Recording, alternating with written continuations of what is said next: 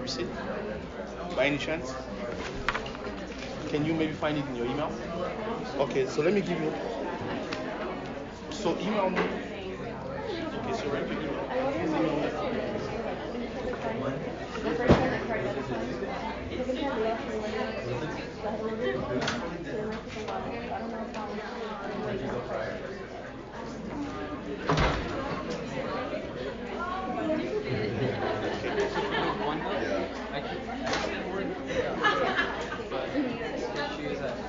Yeah, just like yeah.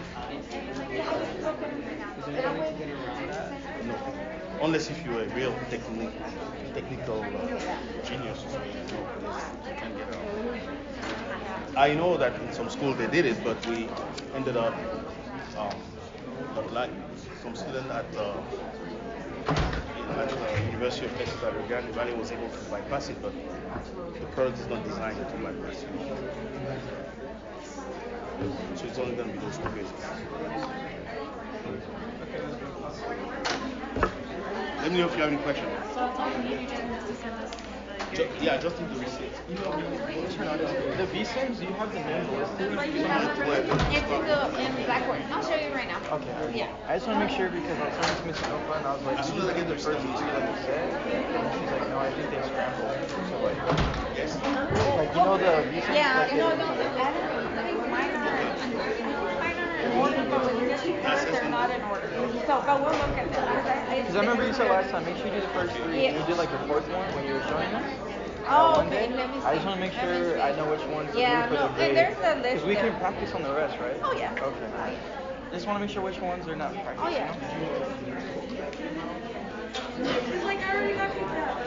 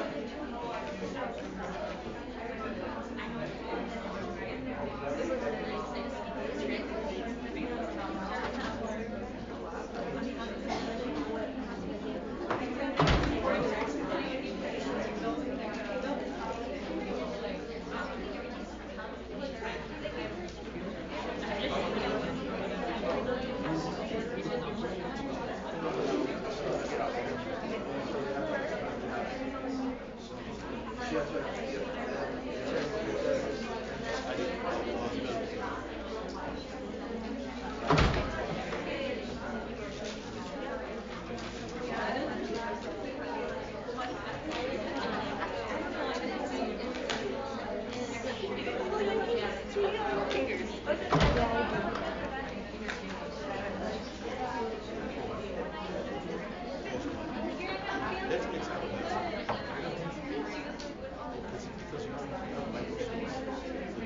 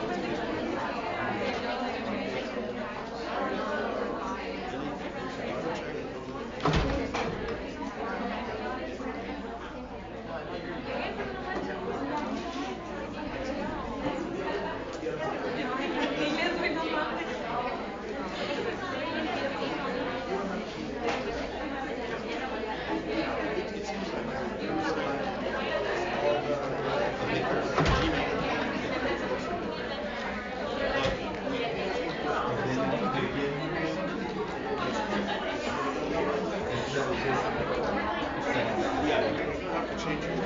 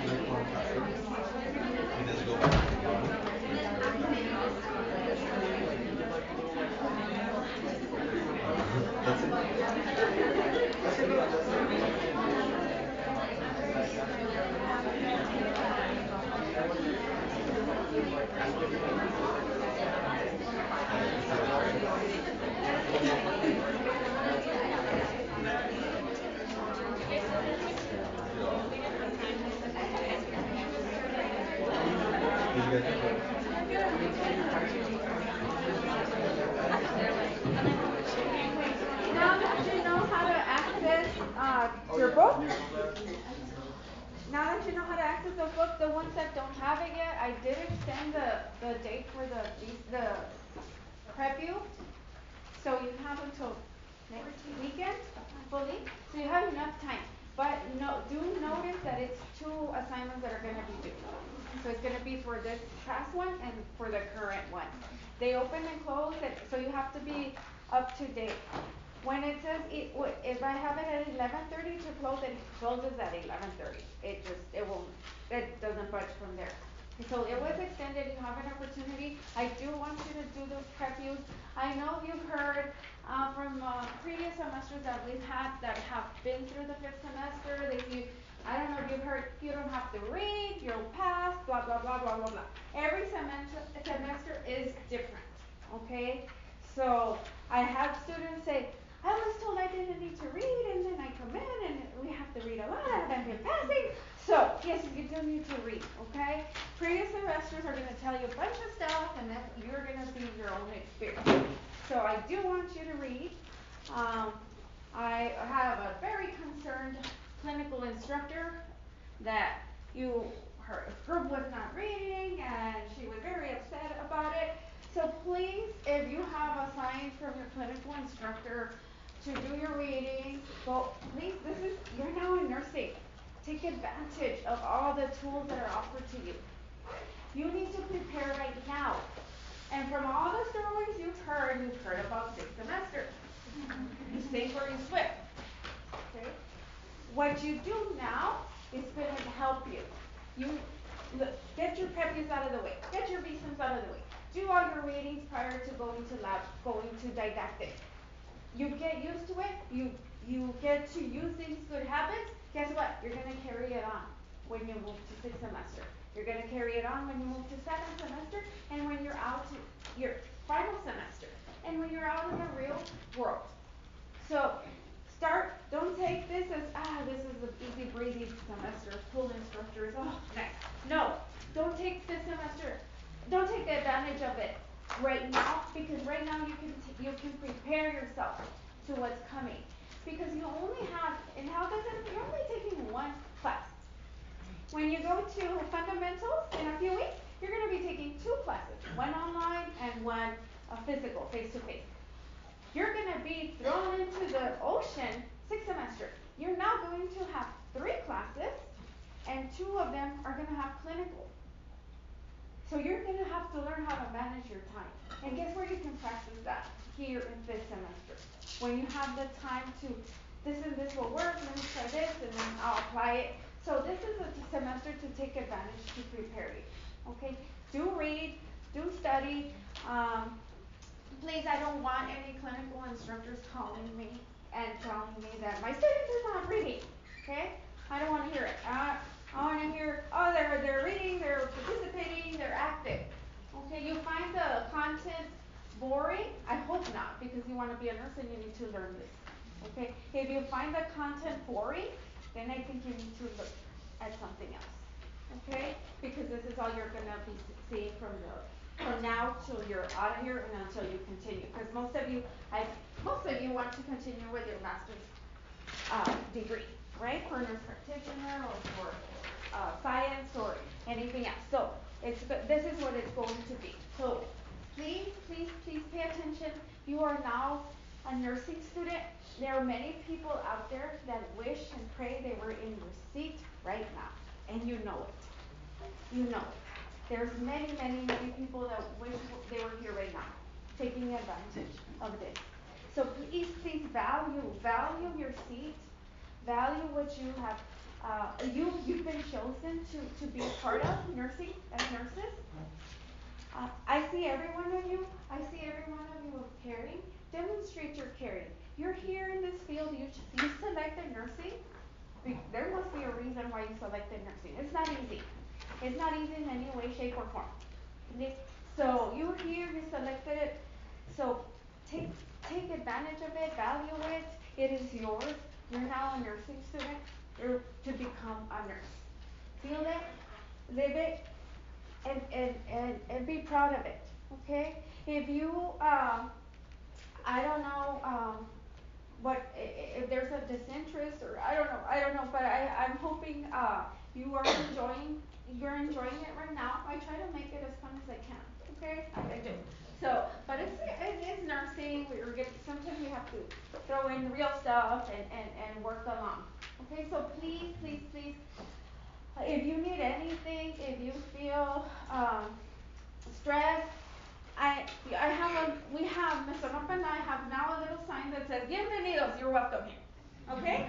So, anytime you want to stop by and talk to us about anything that is going on, something you don't understand why this is occurring, I don't like you, anything, okay? It's better that you tell me face to face that you don't like me. That way we can resolve an issue or something that's going on. And so we can talk about, okay, what's going on here? How am I not helping you? How am I helping you? How can I help you? Okay? As much as I offer for you to have, I want you to give me the same. Okay? I want you to give me your 110% as much as I am offering what I can to give you. Okay? I want you to give it to us as well. In health assessment and going on to fundamentals. In fundamentals, you are going to be now actually taking care of a real patient. Going in there, talking to them, touching them, assessing them, getting to know their family members. So In a few weeks, that's what you're gonna be doing. You're gonna be giving injections in a few weeks on a real patient. You're going to be assessing their skin. You're gonna actually probably for the first time see someone that is naked. I remember one student, I've never seen anyone naked. Oh my gosh. Okay, so so this you're gonna have a lot of first time experiences and it's very important. So make sure you take advantage of this, okay?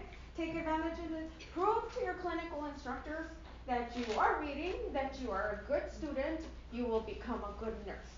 Okay? So if they're presenting challenges for you, that's good. You have to meet that challenge. If you feel you can't meet that challenge, then you're gonna have to think about your choices here. So if the clinical instructors are presenting you with challenge, meet that challenge. Give them that show them that you can do it and you can do even more. Okay? That's just was a highlight of my day yesterday. So I just ask you to go ahead and whatever preparation you need to do, you need to prepare. That's why you have all those readings there. We left off in techniques of assessment.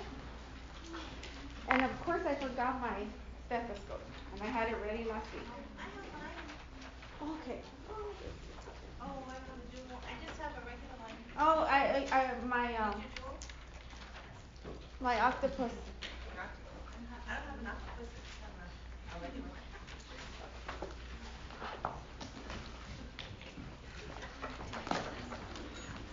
I'm sorry I had to go through that little spiel, all right?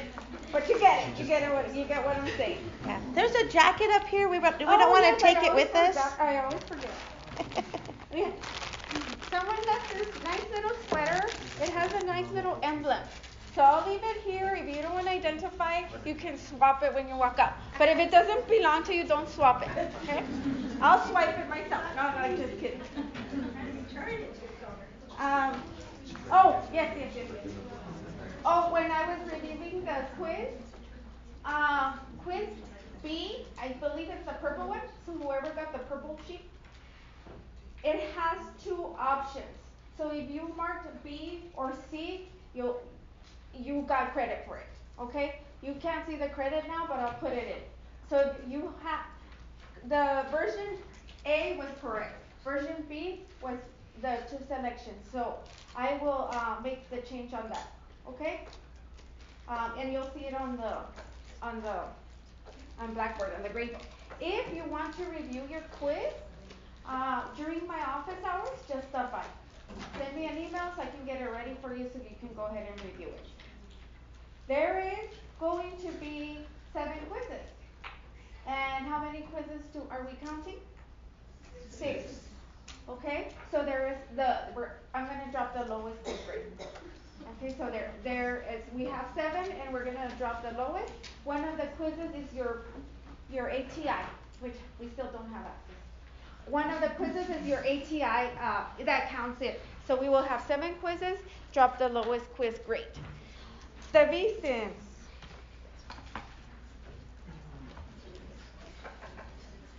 If you cannot locate your VSINs, it is under didactic and lab assignments.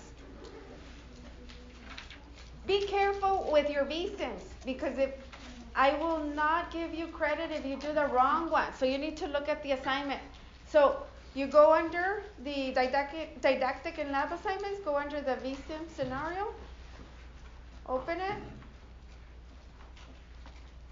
and it gives you the instructions of what you need to do, the pre-simulation and post-simulation quiz, and the actual simulation. These are the scenarios, and that is a date. That is due.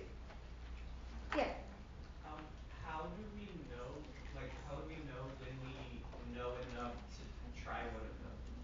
Once you're done reading your chapter and doing your prep view. Okay, so for Josephine Murrow, she's the first one. So she's in the beginning of the chapter. So you have Josephine, you have Sarah, and Marvin Hayes. Okay, Marvin, I believe he is I'm not sure if it's abdominal. So that's when you would go about. But you can do them over and over again. That way you go in there and, oh, I haven't read on that chapter yet. Okay, so you can go ahead and you can do it and do them and do them and do them. Okay, it's better for you for practice. So those are the VSIM. So it's VSIM 1, 3, and 5.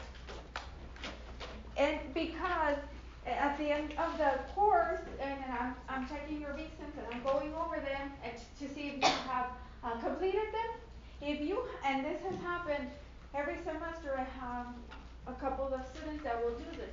They'll do case 1, 2, and 3, and we have it in fundamentals as well. So pay attention in fundamentals. Actually, in fundamentals, I saw it more this time around.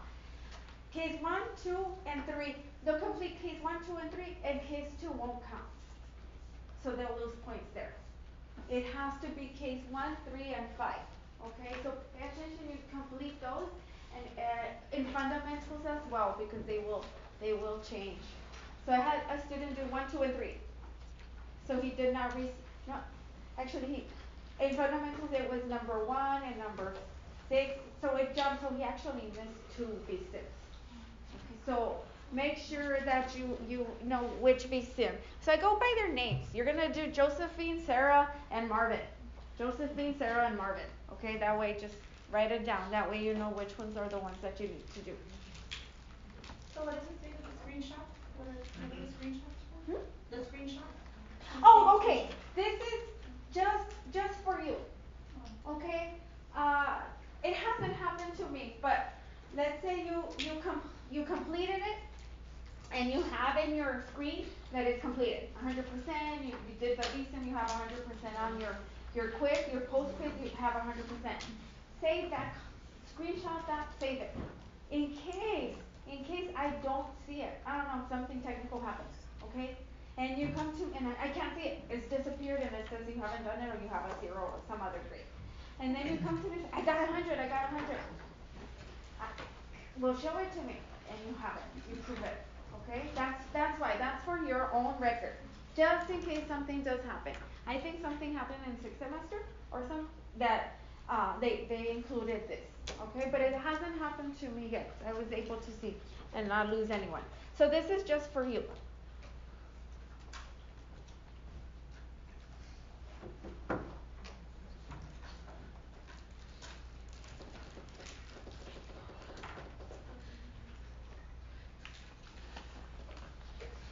Yesterday you did some practice with your palpate. Yes, what am I missing? There's a question. Oh, where? In the middle.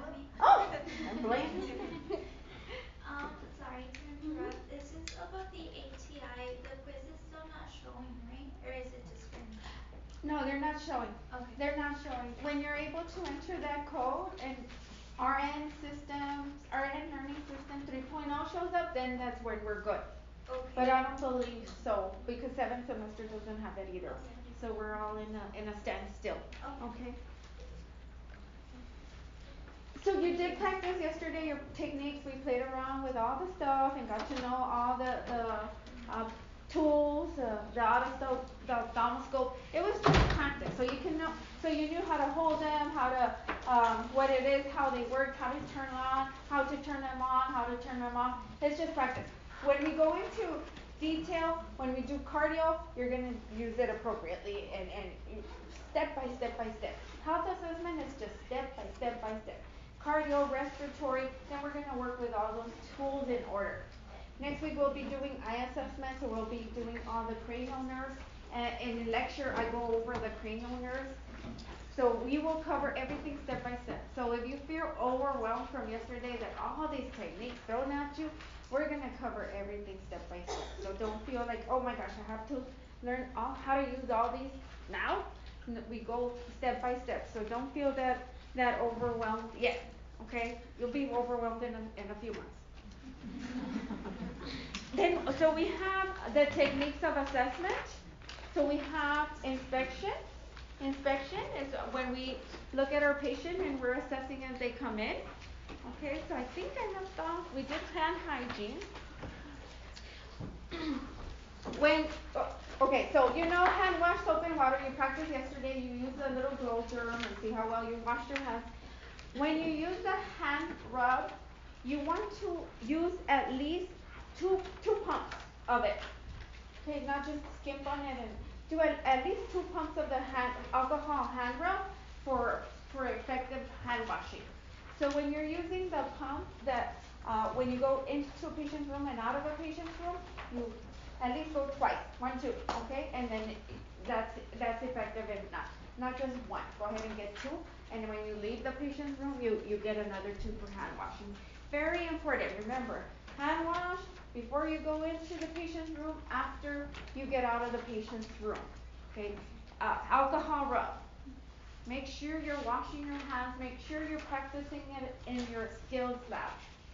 When you're doing your practice and you're knocking, before you knock, you can wash your hands and then you knock and then you're leaving and hand wash again. So practice it in your lab a lot. That way you can get used to it.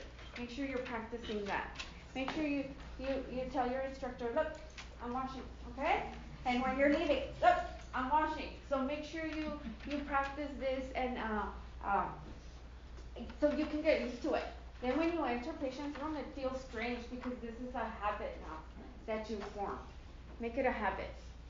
And when you don't do it, you notice. So no bad habits yet. Okay, you'll pick those up so easily. But please practice the good habits. So get used to doing that. Washing your hands.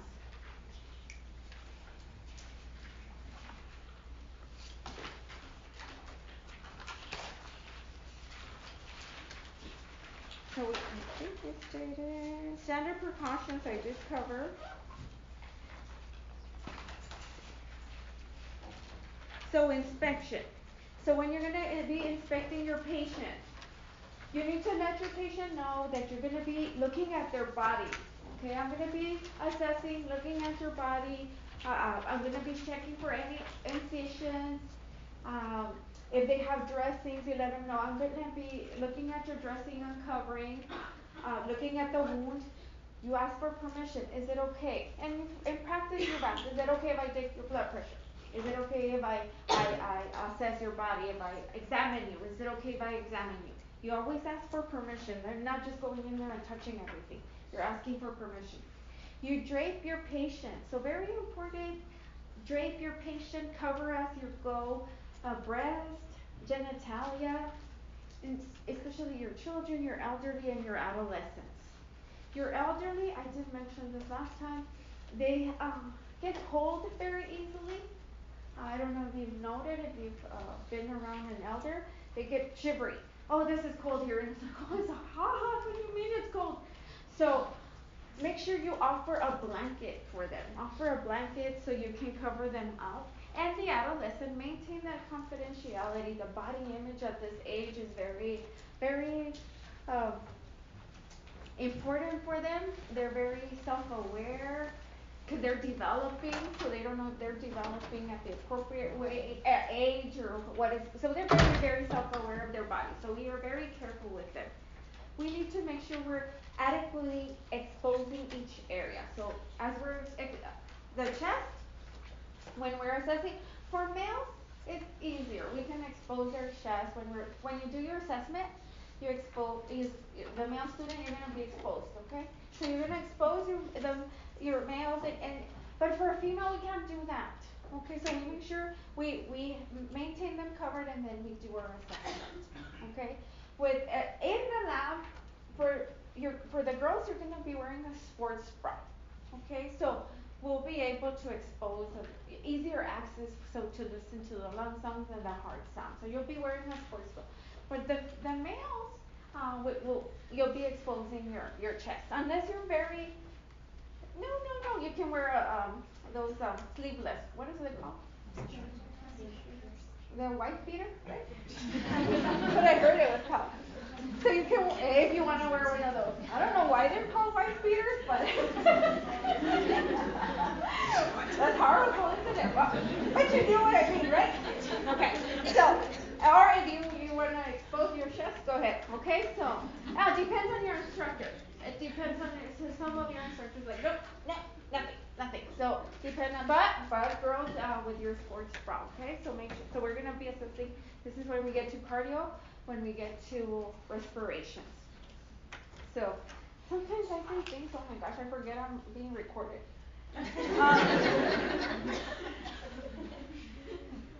You do want to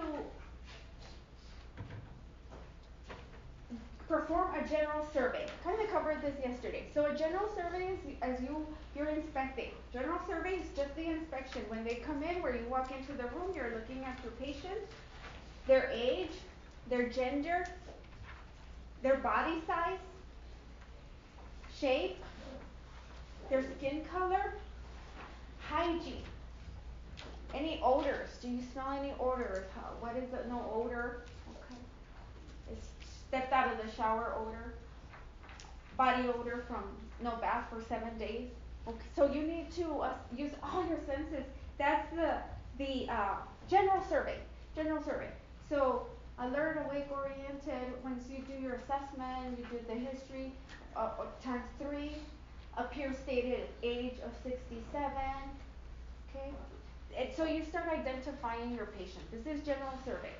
We'll go over general survey when we do vital signs. It goes hand in hand. Your general survey, then we go into the vital signs. Adequate exposure. If a patient has some device that doesn't allow you to see, or to inspect, to assess, we can go ahead and move. Let's say they have those 10-hole stockings. So while in inspection, you notice that they have the 10-hole stockings. You can't touch them yet, so you can't really assess edema. Or you can't see the skin color because they have those stockings. So we know when we get to do the physical assessment, we'll remove the stocking and then we'll assess for skin color and any edema. Okay, so if they have anything any or a cast, anything that is impeding your inspection, when we go into the actual palpation, the physical palpation percussion, we go and touch and remove if we have to. We can't remove a cast, right? But we can assess the pulses. Okay, so that's how, we're already looking in our inspection. Oh, this patient has 10 holes, I'm gonna have to remove them. This patient has a dressing that goes across, I'm going to have to remove that to get a better assessment inspection. That is your inspection. So you're already making a list of what, when you start palpating, what are you gonna be doing. Accurate documentations. So as you are doing your inspecting, you're gonna be documenting everything you see. Okay, so if you see mole noted to the left forearm, once you're doing the inspection, once we're gonna start the palpation, you're gonna measure. Okay, skin color, natural to ethnicity, or skin color appears pale. So you're accurately documenting your assessment. So data is very important, and it says it's consistent, so it has to carry on and carry through. So if you note in your inspection that you did note a mole to the left forearm, when you do the actual palpation, then you're gonna feel, is it raised, is it rough, how does it feel, the texture. So you're gonna continue along your assessment identifying what you've inspected. So that it continues. So just don't leave it at there. You found a mole and that's it. You didn't even look at it, touch it, or measure it or anything. No, you have to be consistent. This data it's a legal document, so you have to follow up. So anything you put in there, you need to follow up. With inspection continued, physical characteristics, odors again. So you're smelling your patient. Remember I told you smell them? You are smelling your patient. You're identifying for poor hygiene. You're identifying if they smell like smoke, like they're smokers, like chain smokers. They just smell like smoke. Stool. Do they smell like stool? Do they smell like urine? So you're identifying all these odors, or alcohol.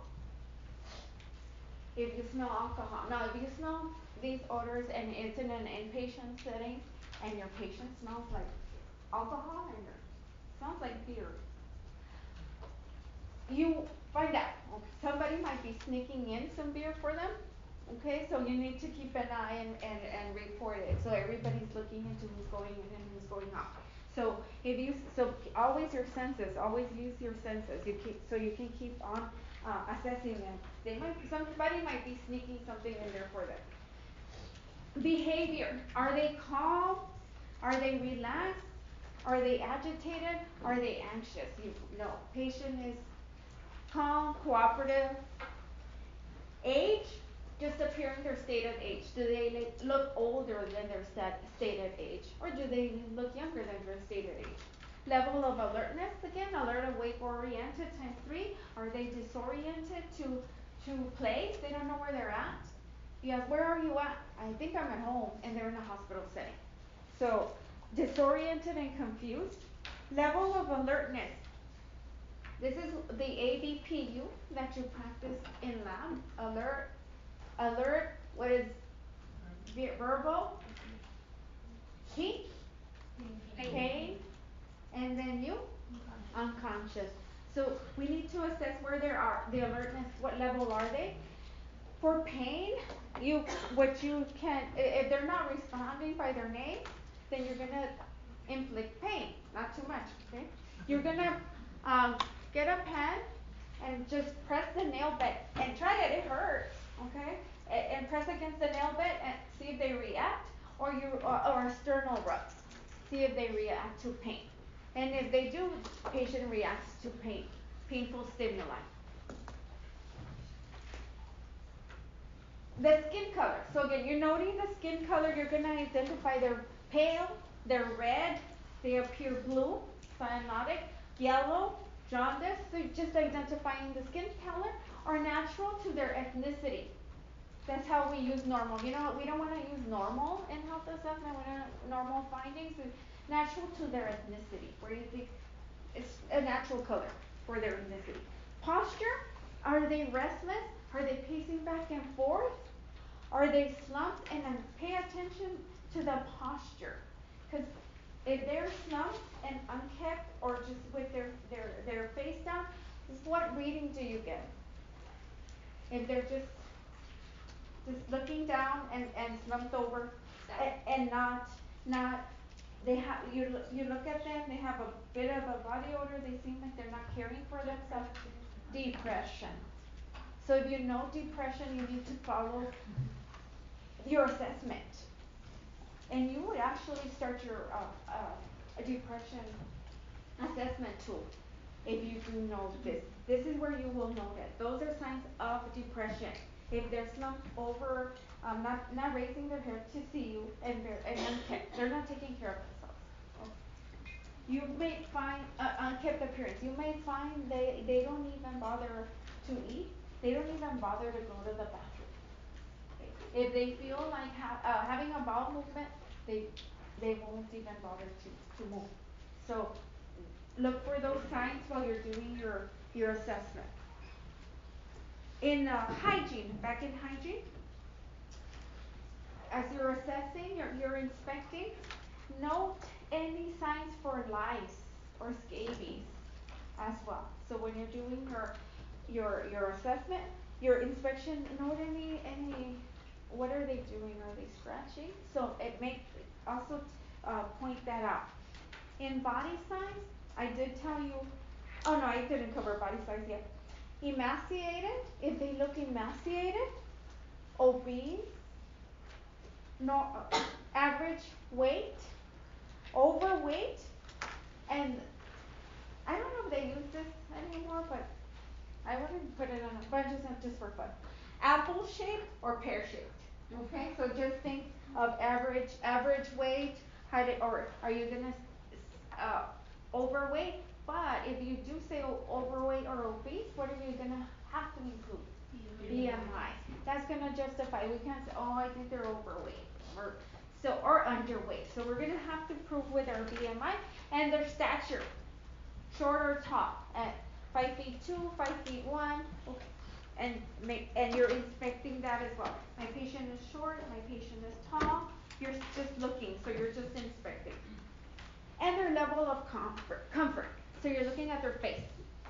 Do they look like they're in pain, but yet when you ask, do you have any pain now? And they say no, but their face demonstrates it.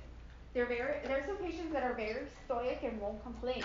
They don't like to complain. And they won't admit it, so you have to make sure you read their faces.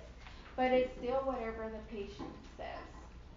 So if you ask them, do you have any pain? And you notice they're grimacing, but they say, no, no pain. Then ask, are you having any discomfort? Some patients like discomfort rather than pain. And then they said, yes, we did have a patient this last time. We would ask him, do you have any pain? And he said, nope, nope, nope. But I have discomfort, he would say, on his own. So use both. If you see the facial grimacing and they say, no, no pain, do you have any discomfort? They say, yeah, I have discomfort. Throw in the scale. From 0 to 10, where is your discomfort? Okay? Some people are very stoic, don't want to say that they are experiencing any pain. Now this is the palpation. Now we're actually going to touch our patient. We want to assess the texture, location, where the position. We're going to vibration. Did you practice some of the skills yesterday? Right now we'll practice with each other if you didn't. Edema. So the purpose for palpation, we're going to be feeling. We're going to be feeling for the temperature, for moisture, assessing for size and depth if we feel a growth. Where it is, the location, we're going to use vibration. With vibration, we're going to be doing the identifying a patient, and we'll cover this in detail when we get to respiratory. If a patient has pneumonia, if we feel that they have fluid in the lungs, we do the tactile thermitis, it's called. You use the ulnar surface of your hand, or you use the ball of your hand, and you're gonna feel your patient's vibration. Let me use you. So go ahead and stand up. Some of you might have practiced this already, but we'll cover it in detail when we get to respiratory. So every time that you feel my hands, I can use the ball or I can use the ulnar surface. Every time you feel my hands, repeat 99. 99, 99, 99. Okay, so you feel the vibrations. That's where we use palpation as well. So go ahead and practice with each other. It's hard. When you do it on actual skin, you feel the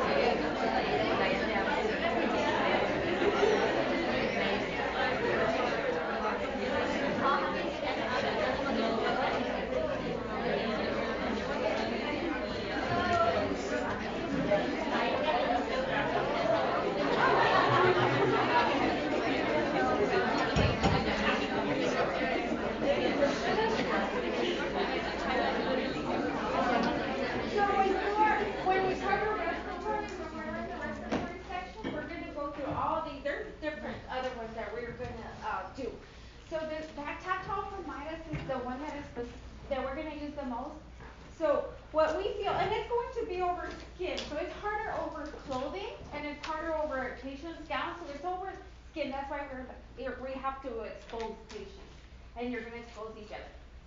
So you just palpate, and 99, you feel the vibrations. Okay, that's what you're hoping. If normal, we should feel it. So all of you hopefully don't have any type of lung disease or pneumonia, then we should feel that vibration as you go down. When a patient has fluid, you're not gonna feel that vibration. You're gonna feel dullness. It's not gonna feel like anything. So as you go down, you won't be able to feel that vibration. So that's what you're testing. Right now, all you're gonna have is normal because you all are healthy.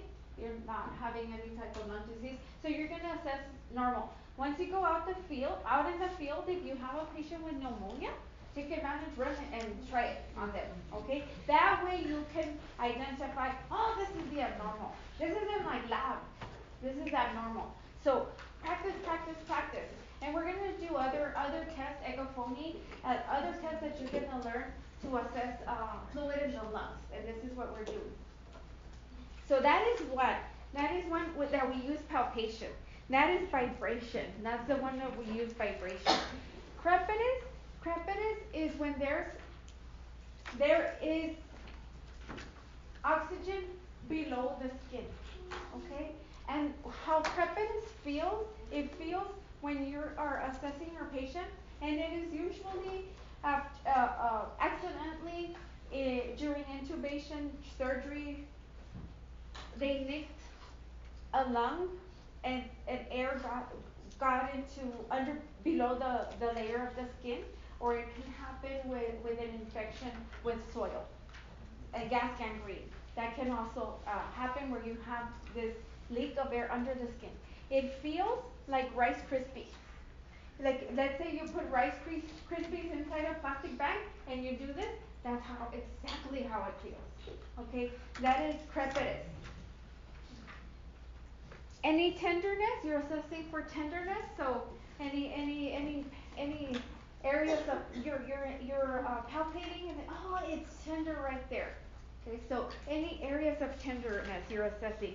With palpation, you're assessing edema. How do you assess edema? You press down on their leg, and if it's indentated, and however long it stays indentated. So you count until it rises up. So if it's a +4, then it'll take about 4 seconds for the skin to rise up. Okay, so that is what we use for palpation. Our finger pads are for fine discrimination. So what is that for? Our pulses. So we use our pulses for the finger pads are for pulses. It's also for, and we know, remember I told you about that mole we found in inspection? So here is where your finger pads will come in.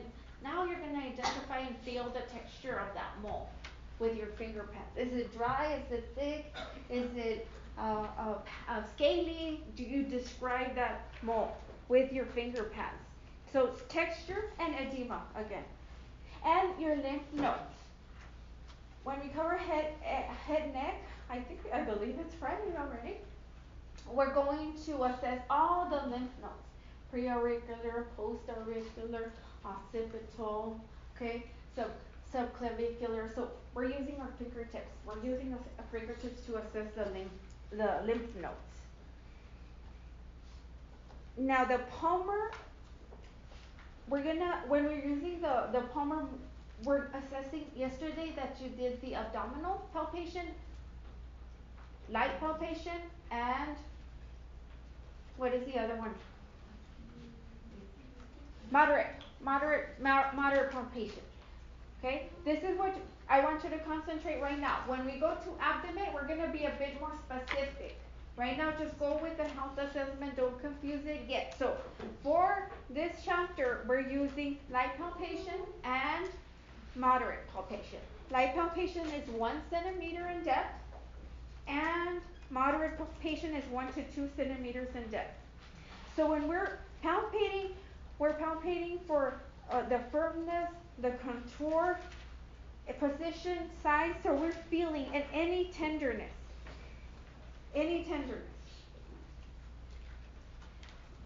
I think I covered, I hope not, if not I'm going to repeat it. When you are taking a pulse, do not use your thumb. Okay, no using a thumb when you are obtaining a pulse. Next, on Friday, when we do the head, face, and neck, we also do the temporomandibular joint test. So when we ask our patients to open and close their mouth, we're feeling for crepitus. Remember that Rice Krispie? What? So when we do that, we're assessing for crepitus. Okay, just to see if there's something identifying any ailment. So when we do this, that's what we're gonna be doing as well. So with open and close, and if they have any pain. So we will do the TMJ. Another one that we use for palpation is the Allen test. I did not practice this with my group yesterday, I forgot. The Allen test. Let me see, I won't pick on you this time. I'll pick on you. Okay. You're very tall, huh? I don't know if I can reach you. Step up. Okay, I'm gonna turn on the light.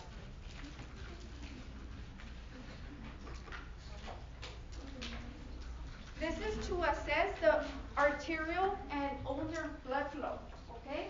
It's called the Allen test. Make a fist like this, and then I'm going to occlude the radial and ulnar arteries, okay? You occlude it for a bit, and then you're gonna let go of the ulnar. Let's see, I see so everybody can see. There you go. You're gonna let go of the ulnar. I'm gonna let go, and then open your hand. It turns red. Okay? They use, so you see how they use this test when they're gonna obtain arterial blood gases. Why do you think? Because they obtain arterial blood gases from the radial. What would they want to know the blood flow of the ulnar? Most proximal. And so they insert a needle right in the radial artery. What are they doing when they insert the needle? They're occluding it. So they need to make sure that the ulnar is delivering the blood supply. Okay? That's why you do an Allen test. That's an Allen test. So you can practice that one on each other too later. It doesn't hurt, does it? No. Because I helped you there for a while. That is another test that is palpation. Now with the palm of your hand, it's your abdominal assessment. Oh, the dorsal surface of your hand is the temperature. So when you are assessing temperature, you're gonna feel the temp with the dorsal. What does mom do when they think you have a fever? Oh, that's the thing you're doing with your patient. You're checking the temp from head to toe. That is you use the dorsal aspect of your hand. Now, light palpation. Now, light palpation, your book says that it is to distinguish pain from tenderness and to feel the surface area. Just to feel the skin, the surface area of its, the integrity of it. But I also noted for pain. So, any discomfort. Because if you palpate, even if it's light palpation on your patient's abdomen, if there is pain, they will have a grimacing or some type of reaction. Okay, so I will look at them, but I am feeling for the texture of the abdomen, the contour. That is light palpation. And it helps to allow the patient to be, I'm going to touch you, I'm going to palpate you, I'm going to press a little bit on your stomach so that they get used to the areas that you're assessing. You want to go into a circular, when you're assessing them, you want to go circular, okay, in each area that you obtain the vowel sounds. We start with the right lower quadrant and we follow the colon, okay? Remember the colon anatomy? What is the one going up? Ascending, transverse, descending. So each section just palpate around, okay, lightly. Then you go just lightly. So that's light palpation, and they're getting used to the areas that you're assessing. After you're done, you ask, I'm going to go in a bit deeper. So if you're going in deeper, what are we looking for? Tumors. Any cyst, any tumor pain. So then we go in deeper. So they say, I'm gonna go in, so they know, okay? As you are doing your assessment, feeling, you're looking at your patient's face to see if there's any grimacing. In what area did they grimace? What area did they react? So as you're doing, because we get so focused, especially when you're nursing students, even when I do it, I still like, I need to look at my patient. Look, we're just, I'm getting this area. No, so wait, as you're doing it, look back and look at your patient's face. So to see if there's any grimacing, any discomfort while you are doing it. Right lower quadrant pain is a sign of appendicitis. So if your patient is, I have pain right here, I have pain right here. No deep palpation, okay? No deep palpation in that area. So you might just want to touch the surface area, and if you do like that, probably say, okay? So no deep palpation there. The issue there is rebound tenderness, and that's usually an indicator of appendicitis. With rebound tenderness, let's say your patient is not really, can't pinpoint where they're feeling the pain. It's like, I just hurts here. Where? It's just all around here.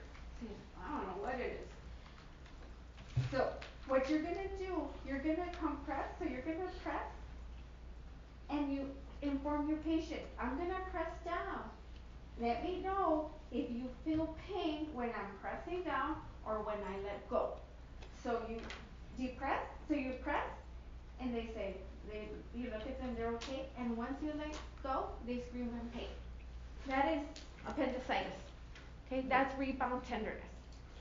So that is one of the tests that you will know, oh yeah, this patient is suffering from appendicitis. That is rebound tenderness. Rebound tenderness. That is another type of palpation that we do. Now we have percussion. Percussion is tapping of the fingers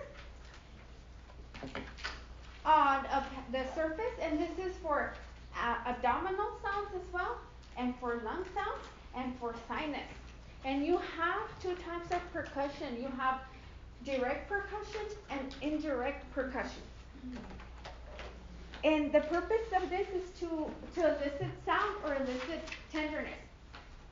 For sinusitis, we use direct percussion because we're actually gonna tap. So you're gonna tap in the sinus glands. So your sinus here. So what you do, you tap, and you ask your patient, let me know if it hurts wherever I tap.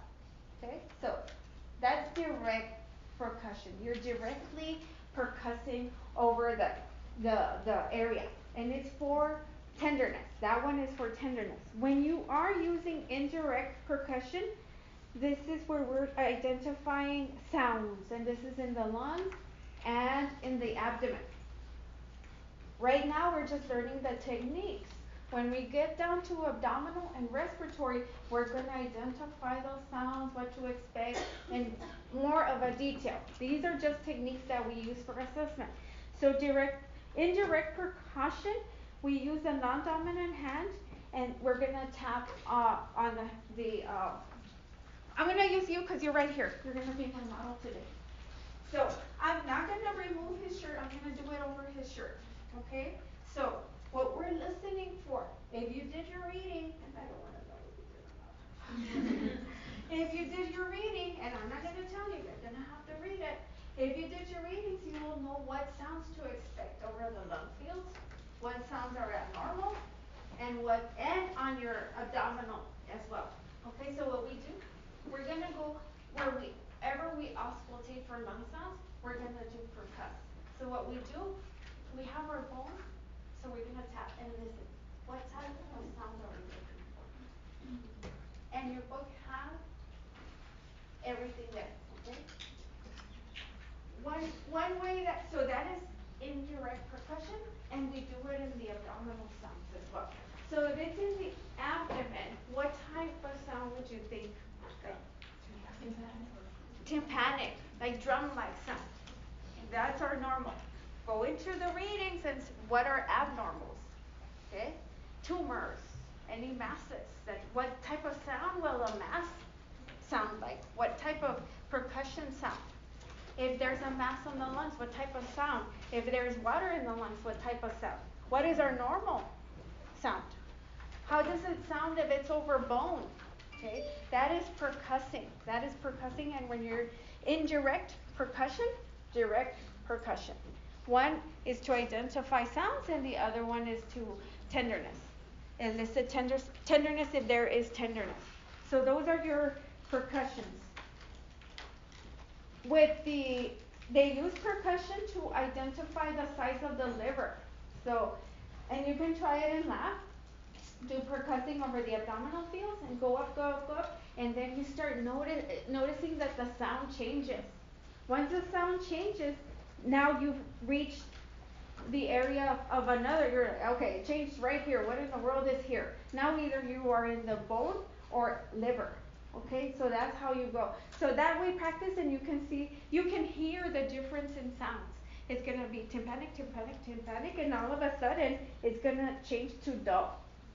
Okay, so that way you can, okay, this is how it's, this is what I'm listening to, because it sounds like if you're tapping on your bowl. But once you practice it, you will know the difference. Okay, so practice with your loved ones, your girlfriends, your boyfriends, okay, your mom, your dad. Don't freak them out. It's like, what are you doing? You're getting me like a science experiment. That's okay. Okay, so practice with your family members. Tell them, I don't know what I'm listening to, but just do it. Okay, just practice. Those are your percussion sounds. Let me see. I have page 49, table 3.2, as how it identifies each of them.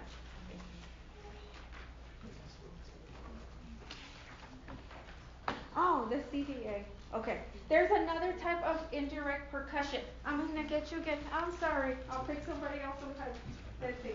I need you to stand up. Now, this is for if your patient is complaining, comes in with a UTI, says, I have some pain in my lower back. So, this is indirect percussion, and it's costovertebral angle. Let me see, I don't think they can see. I'm giving you my back too. Costovertebral angle, CVA. That's how you're gonna see it, CVA. You're gonna test to see if the patient has any lung infection, kidney irritation. Okay, this is how you would identify. So what you're gonna do, you're gonna place the palm over the kidney area. You're gonna make a fist, and it's indirect percussion. So you're gonna inform your patient, let me know if this hurts. And then if the patient has some type of skin irritation or they'll complain of pain. Okay, so, and then you pay, no pain, you're good.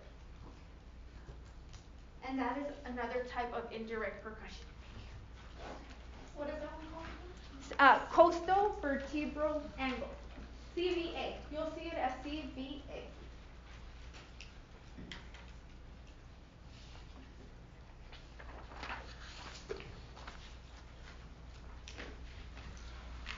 Now now the auscultation. Now we're going to be listening to the sounds. So which are your heart sounds, lung sounds, abdominal sounds. Sounds vary with movement of air and fluid, and if there's any narrow or dilated spaces. So the sounds will vary. On the abdominal assessment, you have to be very specific in the order that you are assessing. In the abdominal assessment, if you start percussing or palpating before you auscultate, what have you done? You've disrupted the bowel movement. So the abdominal assessment is the only assessment that has a precise process of how step 1, step 2, step 3. And with your practicum, this is what your instructors are going to be looking at, that you don't mess it up. Don't mess it up, because then you'll fail your practicum. So with the abdominal assessment, the first one is what? Inspection. So you're going to inspect your patient, abdominal, assessing the abdomen size, any protrusions, is it concave, is it obese, you're assessing the abdomen. Then you will auscultate. So second one is auscultate. So then you will go ahead and listen to the vowel sounds. Third, you'll percuss. And the fourth one, your final one, will be the palpating. Okay? So it's going to be light palpation and then your moderate to deep palpation, and that's when you cover abdomen. So that is the only one that actually has to go through a process. First you're going to look, then you're going to auscultate. Then you can go ahead and percuss and palpate. That is for your abdominal assessment. With auscultation, we use a stethoscope. You've all become familiar with the stethoscope. You've been practicing your blood pressures at home. Your stethoscope helps in transmitting sounds that we can't normally hear. When you are using a stethoscope out when you're doing a clinical rotation or practicing in lab, I forgot my octopus. You have it with you every time you're gonna assess your patient. Have some alcohol swabs with you. Clean it. They're gonna love you. They're gonna say, "Oh my gosh, look at her. She's cleaning it right before she uses it on me." Get some alcohol swabs. Clean your stethoscope. Then you can go ahead and do your assessment. Make sure to always clean because that stethoscope is also going from room to room to room, patient to patient to patient. So make sure. And what you do is after you're done assessing, you clean it. Okay, clean your stethoscope. Then you're gonna go see your other patient, so your other patient can see you clean it. You clean it right in front of them. Okay? So make sure you have your alcohol swabs and clean your stethoscopes. Who has an alcohol swab?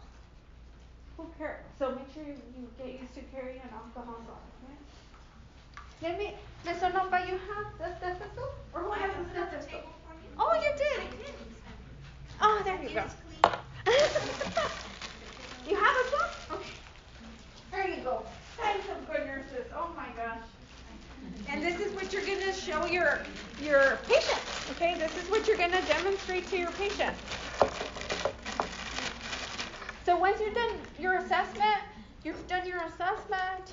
you wipe it with your alcohol swab, then you go introduce yourself to your next patient. You go ahead and clean it right in front of them.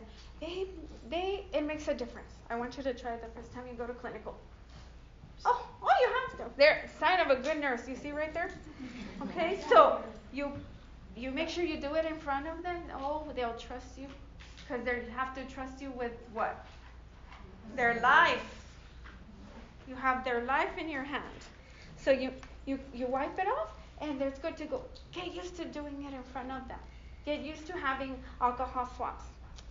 So this is your stethoscope. The longer the tubing, the harder it is to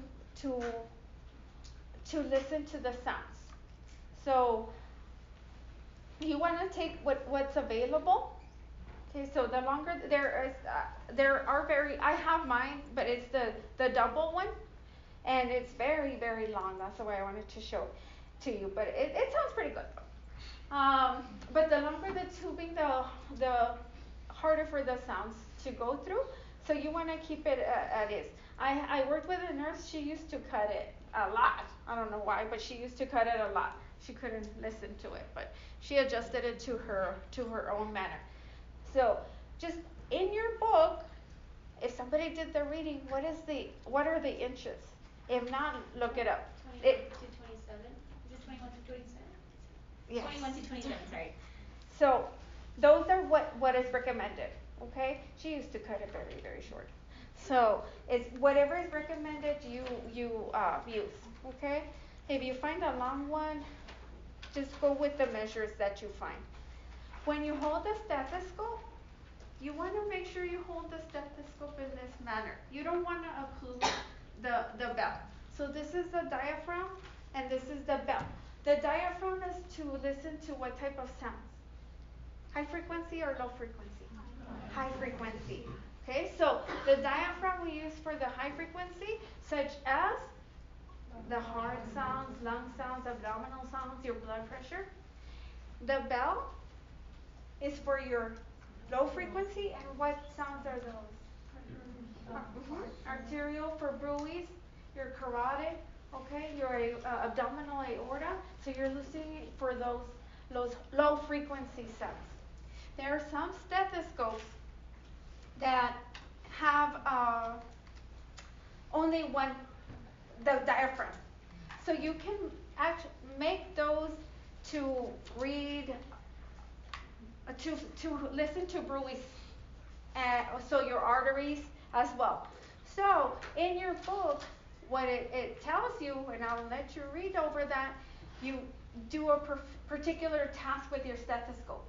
Either you press in deeper and it'll give you a type of sound, or just lightly and it'll deliver a low frequency, in deeper, high frequency. So read over that and see what type of delivery will it give you. Those stethoscopes that do not have the diaphragm and the bell, because there are some in that manner, but you can work it, adjust it to your whatever you want to hear. So if you were looking for a bruit, you're listening to the abdominal aorta, then you can use your regular stethoscope. But how are you going to use it?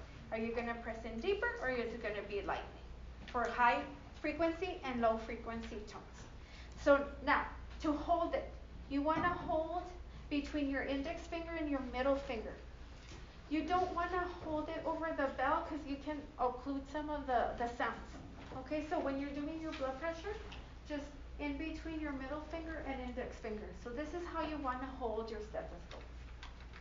It's kind of, if you have already been working in the medical field and you're used to doing this, it takes a little bit of work to get used to, but it's so much easier to perform your assessment, okay, to listen to the lung sounds and do your blood pressures. When you are placing your stethoscope, you're putting in the earpieces in the direction of your nose. So you see, so in the direction of your nose. Okay, so it's going to be uncomfortable once you place it. When you place it in the wrong direction, it hurts. It's uncomfortable. You can't listen to it very well. So this is your stethoscope. This is your tool. This is your needed equipment that you're going to love forever and ever. Many nurses, and you will see it out in the field, have their stethoscopes like this all of the time. And they go patient room, out of the room, in the room, out of the room, and the stethoscope is here. It is not very hygienic to do that unless if you want to do that, you grab one of the wipes and clean down the whole thing every single time. Because this already went into the patient's, if you went under the patient's robe, it went under the patient, it just touched everything. And then you put it, and now it's on you. Now it's on your neck, on your clothing, and everything. So if you do want to do that, I never do, because I just see all the germs walking around. I never do. I'll just slip it into my scrub pants or jacket, or I never wear it around the neck. I don't know what it can pick up. Okay, you don't want to take it home with you. You do not want to take anything home with you. That is auscultation. Abdomen, we covered abdomen. So the bell for the vessels, for blood vessels, for murmurs in the heart, when we're also listening for murmurs, we use the bell, any bruits in the vessels. So the bell is for vessels. Then blood pressure, lungs, heart, and abdomen is your diaphragm. I gave you the steps, and let's see, stethoscope, let's cover. So your tubing, 21 to 27 inches. I do want you to tell me what I explained right now with, if you only have a diaphragm on your stethoscope, if you hold the diaphragm lightly to the skin, what type of sound do you have? Do you have a high frequency or low frequency? And vice versa. Okay, so make sure you pay attention to that when you're doing your readings. I know you haven't read yet. I was told. Diaphragm is used for mostly all of your sounds. Okay? Your bell, your low frequency, and those are for low pitched sounds, your heart murmurs. um, for identifying heart murmur. These are the instructions again. Make sure you disinfect between patient and how to how to hold your stethoscope. So, place the endpiece between index finger and the middle finger, not on top of your stethoscope. Oh, and that's it, I think. Is it it? No. What happened? Did I jump? Oh, see, you're tricky. It's like, break. No. So now we're almost done. We're almost done. You did play with the ophthalmoscope yesterday. You visualized the red eye. That's all we wanted to see yesterday. Just the red eye. That bright red orange dot yes. I just wanted to ask, in terms of abdomen, you said if we get the order wrong, that we fail the final count. You have a chance. Well, my next question is, like, if we don't check during the inspection phase for the pulsation for the AAA, is it the same thing that we would fail? Oh, when you're doing the inspection? Yeah, if we don't check for the pulsation first before anything. When you're doing your inspection of the abdomen, just make sure you're really at the level of your patient's bed. So you're actually, if you see peristaltic movement, if you see any pulsating, this is what you're doing. And you can tell your instructor what you're doing. I'm assessing for any pulsations, I'm assessing for it depends on the instructor. So I'm just you saying, have to. it's just as critical, right? Because if you get the order wrong, or if you don't see a pulsation and you Yeah. rupture somebody. Oh yes, that's why you need to inspect. Okay? You inspect first. So it's for so you give me another rationale for the inspection. So it's the movement of the peristalsis, just rupturing the peristaltic, and if there is something a rupture. If you happen to press in deep and you rupture. Is that what you? Yeah. Okay. All right. Yes. Yes. So when you were their instructor, then you go ahead and tell them what you do. Okay. That's why you would fail. But you'll have to repeat it, and that's something you want to get it done the first time around. Okay. You don't want to repeat. So the steps are inspect, auscultate, percuss, and palpation. Okay, so we're always assessing first in the abdomen. The other areas, your lung fields and your heart fields, would it make a difference? No. So this is the only area of concentration, okay, the abdomen. Another thing you can do to check to see if you see any pulsations, your pen light. So I don't know if you practiced that in lab yesterday. On the abdomen? Yes. Your pen light. So you grab your pen light and to check for direct. If you see any pulsations, you shine the pen light over the abdomen. That way you can identify any other abnormal movement. Okay, so you can practice that as well. We didn't do that in our lab. We need to practice that. So you would get a pen light and assess. Then, okay, the ophthalmoscope. You assess the red eye. All of you got to see the red eye? No. Yes? Okay. What does it mean if it's not working? They have a visual acuity. It could also, when they have cataract or retinoblastoma, any eye abnormality, you won't see it.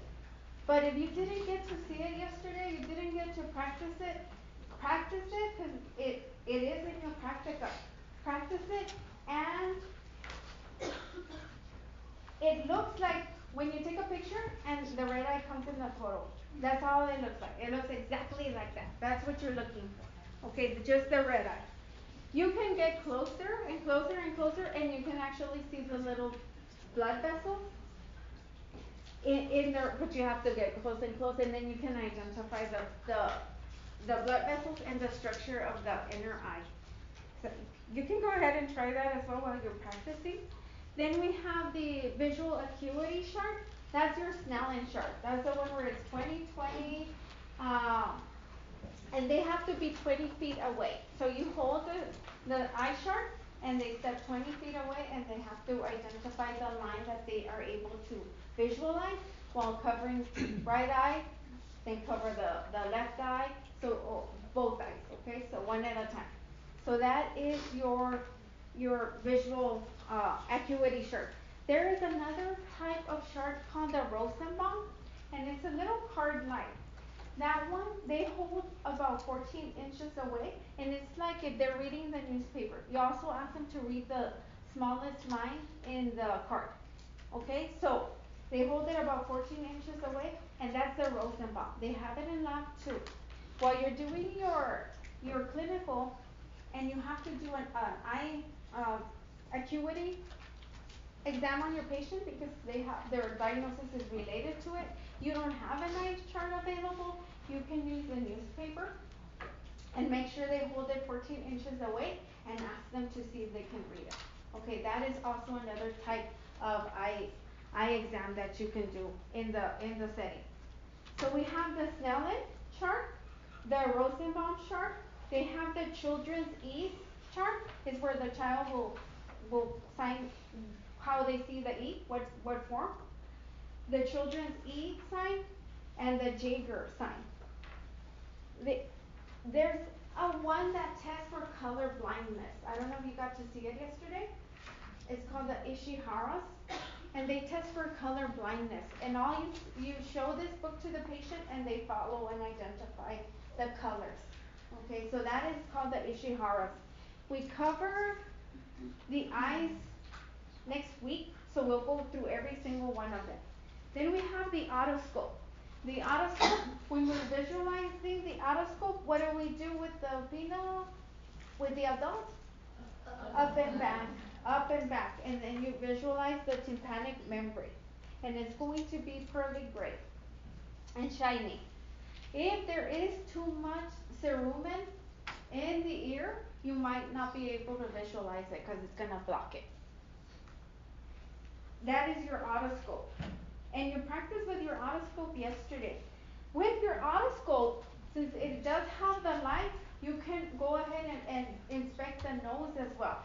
So you can shine the light inside the nose. In the nose, you're gonna be looking for any septal deviation, any nasal polyps. So when you are assessing the nose, we can go ahead and use that one, or you can use your pen light. Okay, but since you're already here in this area, just go ahead and grab your otoscope and assess, after you're done with the ear, assess the nose as well with your otoscope.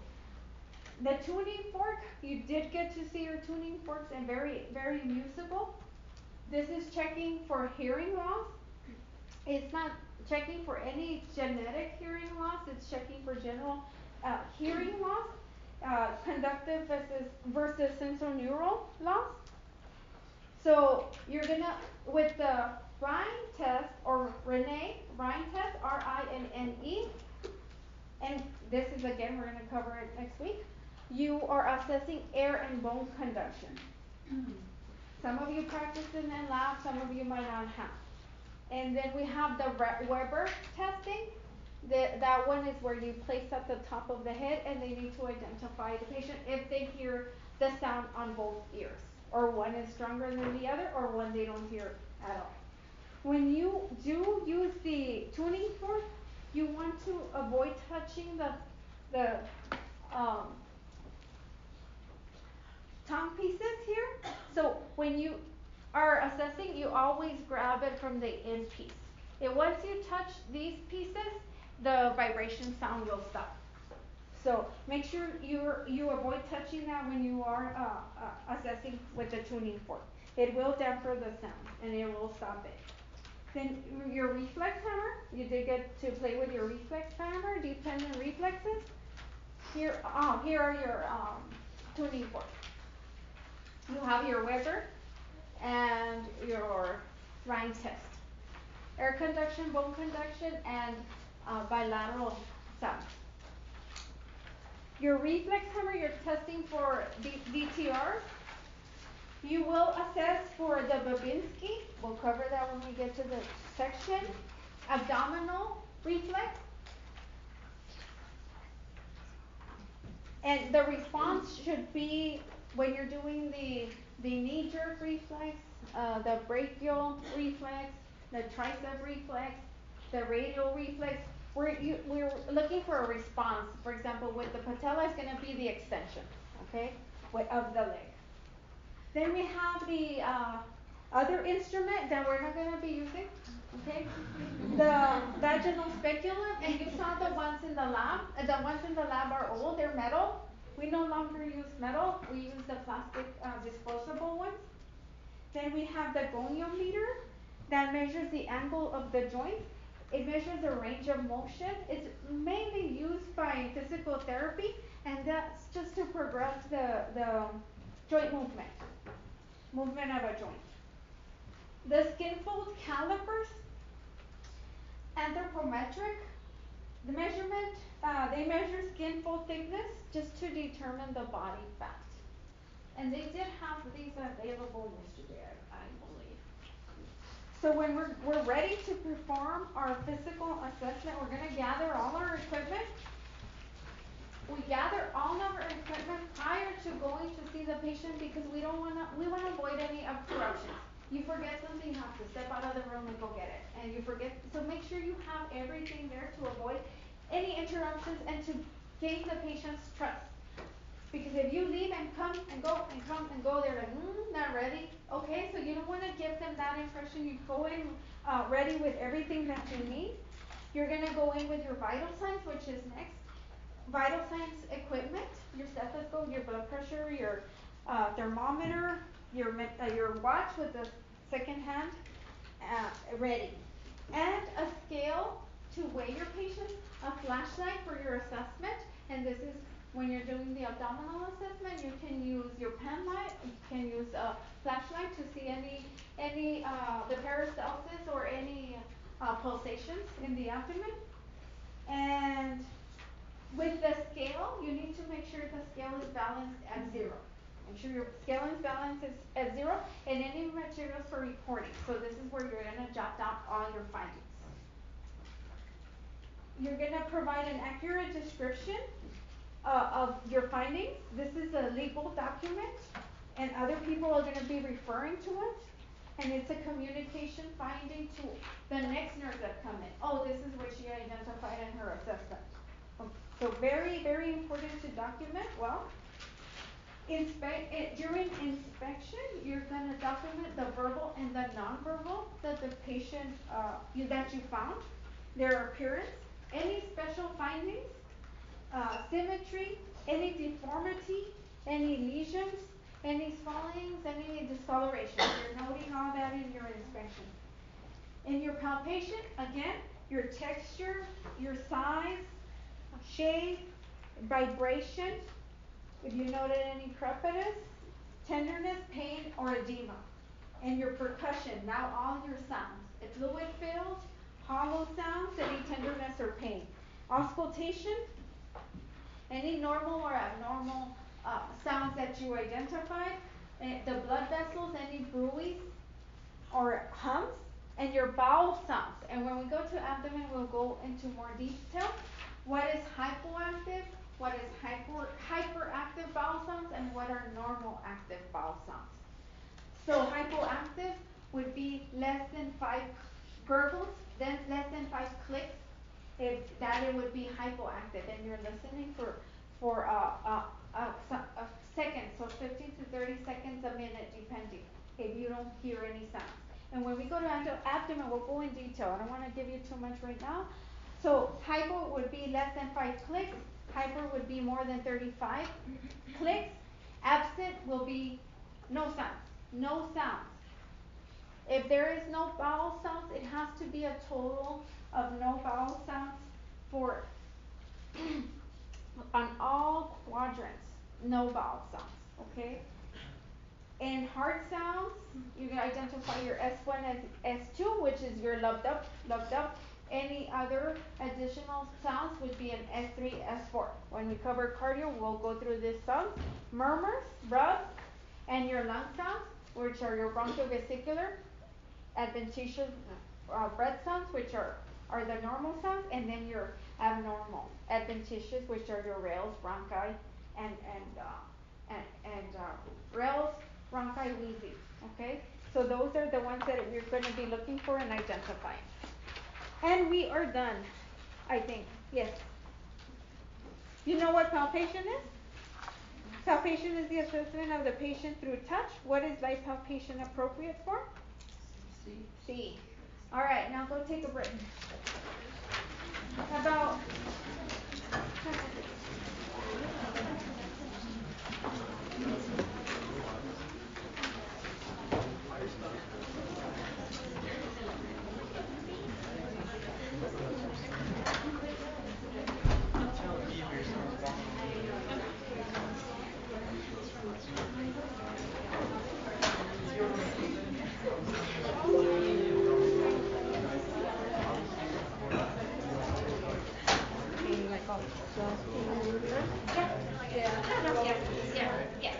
No, I got it. Like, okay. No, because you're already, especially if you're not trained to start with it. If you don't even start with concussion, just like they would start with an and there was something in it, oh, that's a doctor. Yeah.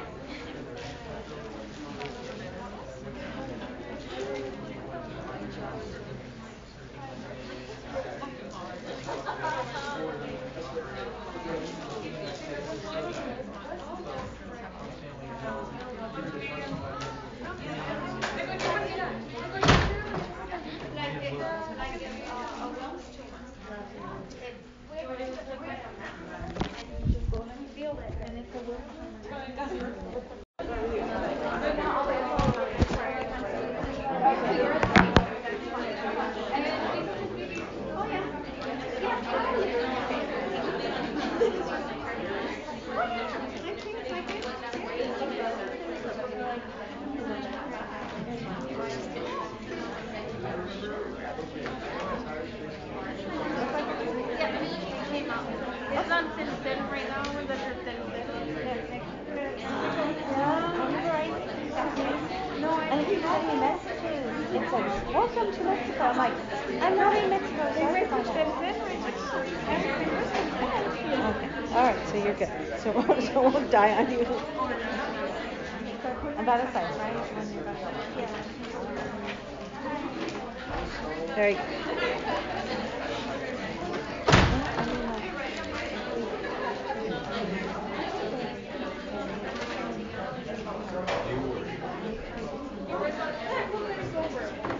So it should be okay? Okay.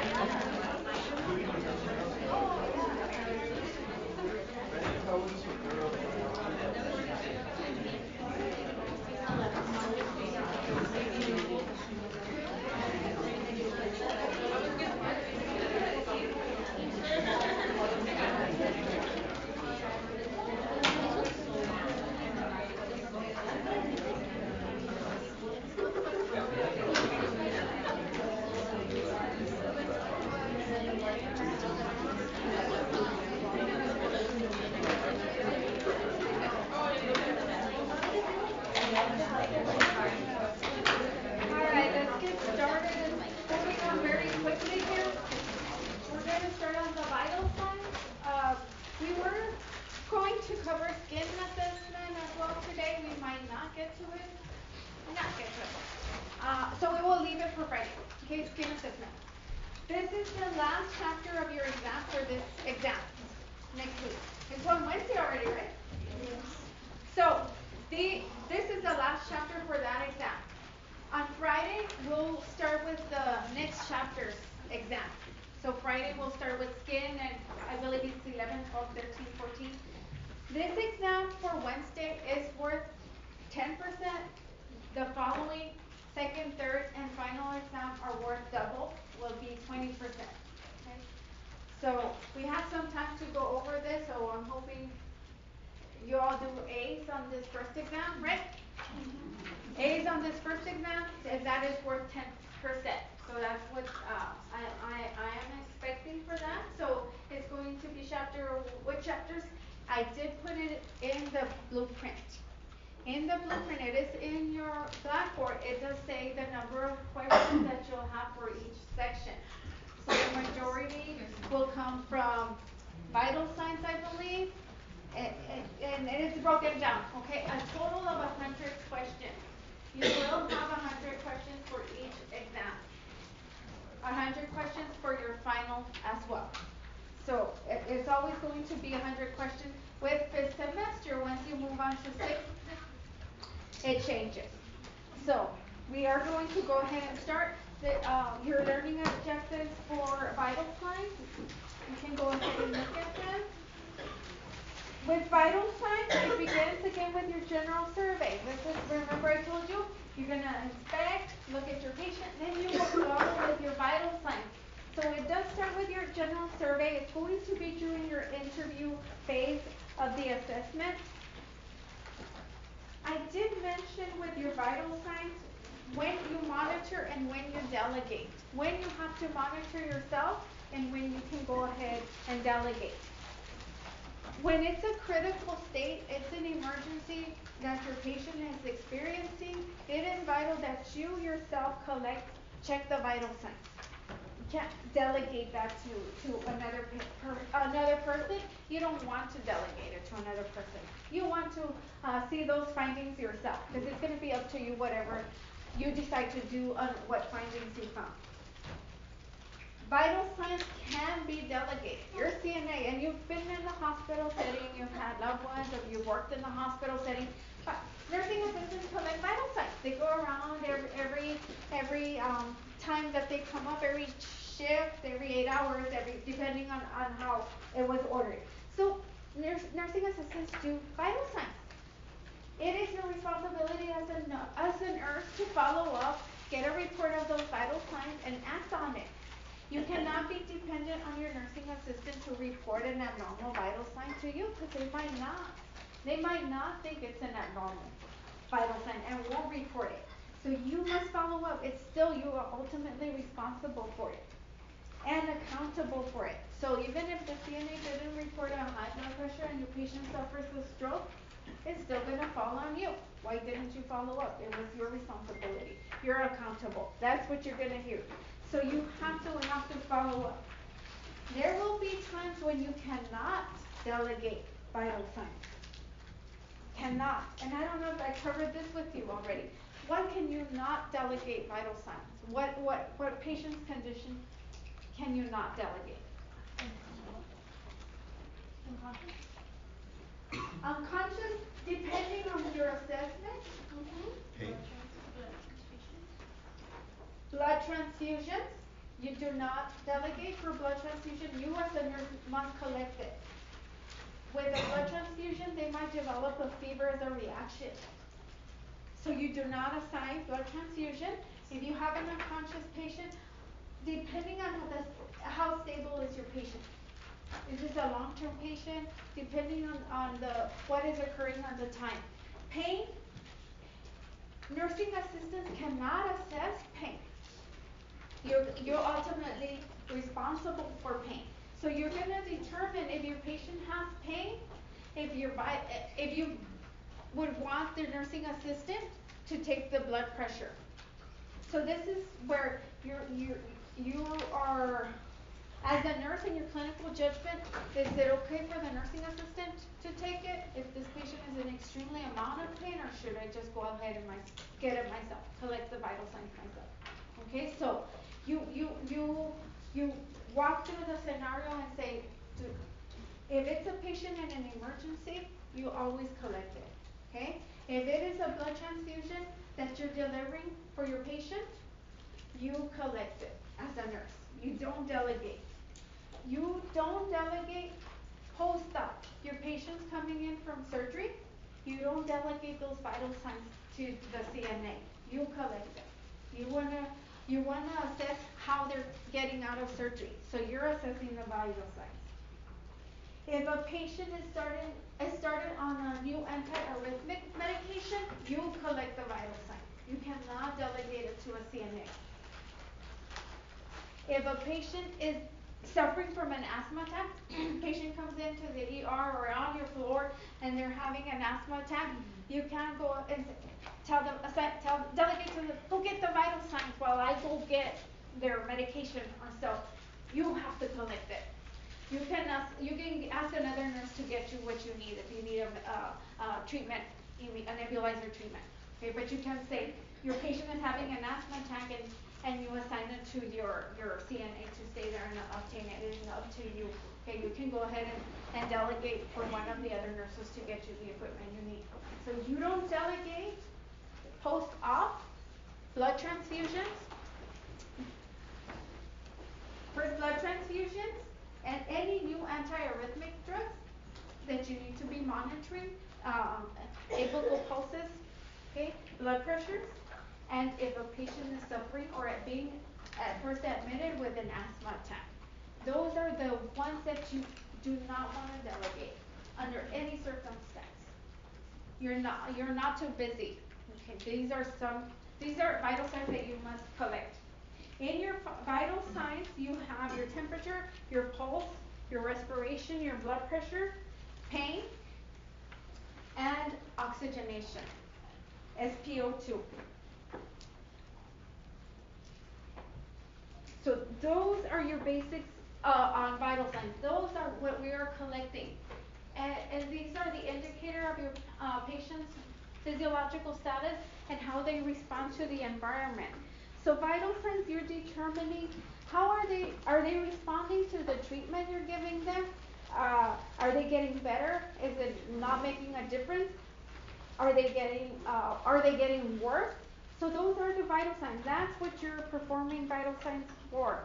So you can continue with the observation and treatment of your patient if you need it to make any changes. It is also your baseline. This is his baseline blood pressure. You always have a baseline when you're collecting vitals. So this is what you are collecting when you are assessing the vital signs. Here are what we include. So make sure these account for your vital signs, okay? Temperature, pulse, respiration, blood pressure, and pain. Pain, when we get to chapter 6, we're gonna go specifically over pain. So the purpose of vital signs is gonna help us obtain that baseline, to monitor patients for continued monitoring, to evaluate if any of the treatments we're giving them, medication, physical therapy, nebulizer treatment, any medication treatment or therapy treatment that we are giving them, is it working? We can identify any new issues by monitoring their vital signs, and it's just continued monitoring. We'll continue to monitor. Usually when you're writing here note, we'll continue to monitor. What are we monitoring? Their vital signs. In urgent assessment. So urgent assessment, if your patient is in extreme anxiety, that is an urgent assessment. And distress, we need to go and assess them. So any urgent assessment is an acute situation, something that is happening right now, an acute situation. That is an urgent assessment. A patient coming in you're an ER nurse, patient comes in from a motor vehicle accident. Had a motor vehicle accident, you note cyanosis, you note change in mental status, and extreme anxiety. That is an urgent assessment. That is part of an urgent assessment. Anytime you notice any pallor, any cyanosis, cyanosis will be an indicator of what? Very simple. Simple. Lack of oxygen, right? Lack of oxygenation. Is that an emergency? Oh, yes it is. So, those are urgent assessment. Any change of mental status. What I'm saying about mental status here is they're alert, awake, oriented. You're speaking to them. Alert, awake, oriented times 3. Then all of a sudden, they're confused and they're disoriented. That is an emergency. When they're okay, they're awake, alert, oriented, and just suddenly they become disoriented and confused. That is also considered an acute situation. Okay? When they go from alert, oriented times 3 mental status to a change to a disoriented and confused. Just very quickly, all of a sudden. With acute distress, respiratory distress, and this could be due to shock or any electrolyte imbalance. Another acute situation. This is just so you can identify areas where it becomes an acute intervention. Acute intervention is needed. Here, while you're you still need vitals. Even if they're going through an acute situation, you still need to collect vitals. So while you're collecting vitals, you're intervening, you're putting in your intervention. If you know they're cyanotic, what are you doing at the same time that you're inspecting cyanotic? You're collecting the pulse ox to see where they're saturating, and what is the next step? We also have already there oxygen. Okay, so you're working both at a time. As you're assessing, as you're obtaining vitals, you are placing your interventions as well. So this is with your urgent assessment. When a patient is in distress, we want to make sure when a patient is in distress, we want to make sure we're assessing, but we want to make sure we're intervening and doing what we have to rescue them. Let's say they're suffering, they're not breathing. So what do you do when they're not breathing? What do we check? So we're still assessing, but as we're assessing, what are we implementing? So we're rescue breathing. We're trying to rescue them. Okay, so when they are in distress, we're assessing, but we're putting our interventions in place.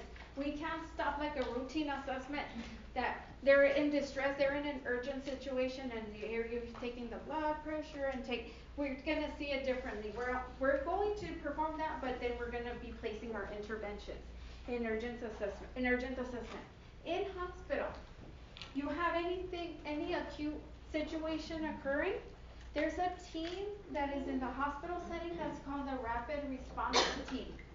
This is a team comprised from nurses and doctors, respiratory therapists from the ICU department that are designated. When they hear rapid assessment, they go in and assess the situation and see if the patient's not breathing. So that is the Rapid Response Team. They're called when there's some type of distress. Let's say you walk in, your patient your patient can't catch his breath. Or you hear like stridor. And you hear stridor when we do a respiratory section of it. It sounds like it sounds painful, like they can't breathe. There's some obstruction, they can't breathe. Their oral pharynx has shut, and so there's like a squeak. It sounds horrible. It sounds very painful. Let's say you walk in and you see that. What are you gonna do first? Call rapid response. Okay. So any situation where you find, call rapid response. Make sure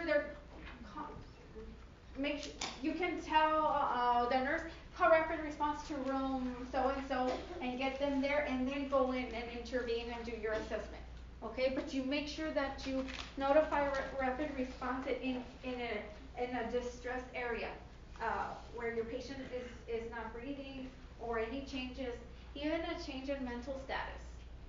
Again, where they're awake oriented ×3 and all of a sudden they're confused and disoriented. Call rapid response as well. You don't want to wait till it gets worse. You call rapid response if there's a new onset of chest pain. So patient starts complaining, I feel a lot of pressure in my chest. I feel a lot of pressure in my chest. I feel very short of breath. Call rapid response. You don't want to wait until they're gone. Okay, then you have to be performing CPR. Stridor is the respiratory distress. This is where you hear like something, they just can't breathe. You hear like and this is an emergency. They're not breathing. Any respirations less than 10 or less than 2, less than 10 or greater than 32. Okay, and if you see any increased effort in breathing, they're using their accessory muscles to breathe very deep and labored. You're calling rapid response. Anxiety. I said that extreme anxiety is not good. They can hyperventilate, and then they're gonna pass out. Okay, so extreme anxiety is not good. Anxiety, regular moderate anxiety is good. Okay, it's good for motivation. That is the type of good. moderate anxiety. Like when you're nervous for the exam coming in on Wednesday, that's good anxiety. Okay, that's in the motivation too. Like, I'm gonna get an A. Okay, that's good anxiety. They build something that is good. But when we get to extreme anxiety, and we're gonna cover anxiety more in detail when we get into pain, that is where we're gonna react. So if we see our patient that is not calming down, he is extremely anxious. We've tried the deep breathing, breathe deeply, and they are not, then notify, just go ahead and call the rapid response. If they seem they're already at where they're not breathing. Okay, so we don't want you try to calm them, relax, let's do some deep breathing, and if it not, just go ahead because you're gonna end up in a bad situation. So you don't want to leave your patient if they're going through extreme anxiety. You don't want to leave them alone. Don't leave them alone. Make sure that you are with them. If you need help, call someone, call the call line so they can help you. But don't leave them alone during the panic episode. Hypovolemic shock. If there's bleeding, any bleeding. If there is some bleeding and they're going through shock, it can be some type of internal bleeding. So if you notice a very low blood pressure and increased heart rate, and of course you're gonna look at the color of the skin. You call rapid response. The members of the rapid response team are doctors, the critical ICU nurses, respiratory therapists, and EMT, personnel from the ER, the EMT. The hospital determines who this team is. So daily they'll have a list of you're on the rapid response team, you're on the rapid. So daily they'll have a who and for morning and AM and PM, who is going to be on the rapid response team. So if you guys end up working in the ICU's department or the ED department, you might end up in one of these teams once you get your practice. Urgent assessment to continue. So you have all this that the rapid response team is responsible and on the lookout for. Okay, we do have agitation as well, and agitation could be led because of hypoxia or any electrolyte imbalance. Any delirium. Electrolyte imbalance would be with your liver failure patients. Your liver, the ammonia levels can be very high, so they tend to become very agitated. So these are some instances to notify their rapid response team. As you can see, it's included as well is any elevated temperature, so hyperthermia or hypothermia. You have your patient with a temp of 104.5, so we would activate the rapid response. I'm hoping they're already in the ICU and it's not happening on your floor, but that would be as well. What do we need for our assessment? When we are going to weigh our patient, make sure you're removing their shoes. Especially in the outpatient, even in the hospital setting, you want to weigh them with the same. In your hospital, in the acute care, they're wearing the same thing that you're weighing them daily. Okay, so the remove shoes. If they have, even in the hospital, some patients like to wear their coats if they're cold. So make sure they wear any outer garments, any extra clothing they have on. Make sure the scale is balanced at 0.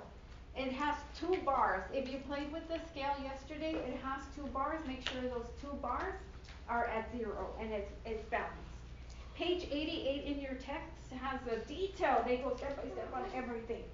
So when you're weighing, use a tent and make sure. Sometimes it's difficult in the hospital setting, unless there's a designated one there. Use the same scale. Usually weigh them at the same time. So they're getting weighed at 6 in the morning. Make sure their weight is done at 6 in the morning. And they're wearing about the same amount of clothing. So if it's just their hospital gown, the hospital gown. The beds in the lab have a weight. So when you start playing with your bed, so you can putting them in Fowlers, high Fowlers, low Fowlers, supine. Play with your beds in lab. They have a button where it weighs. So it'll weigh you when you're in bed. So the patients you can weigh in bed as well. But it has to have the amount of pillows, the bedding, so it's kind of tricky. Okay, so if your patient is bedbound, you can go ahead and weigh your patient in bed, but just make sure that we don't have any extra stuff and we're adding weight or taking away weight. So we have to make sure that it's the same.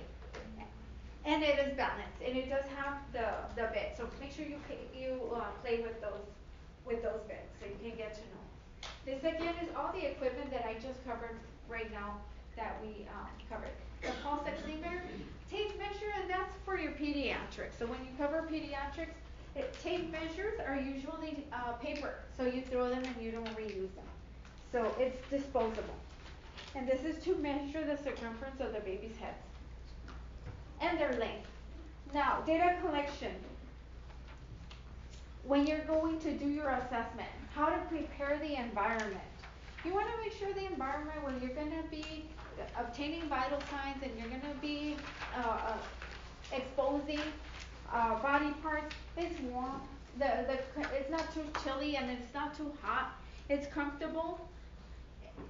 An elderly and your older adult, that's why I tell you, for us, it could be comfortable. We're like, oh, this is great, it's nice and cozy. And for your patient, it could be freezing cold.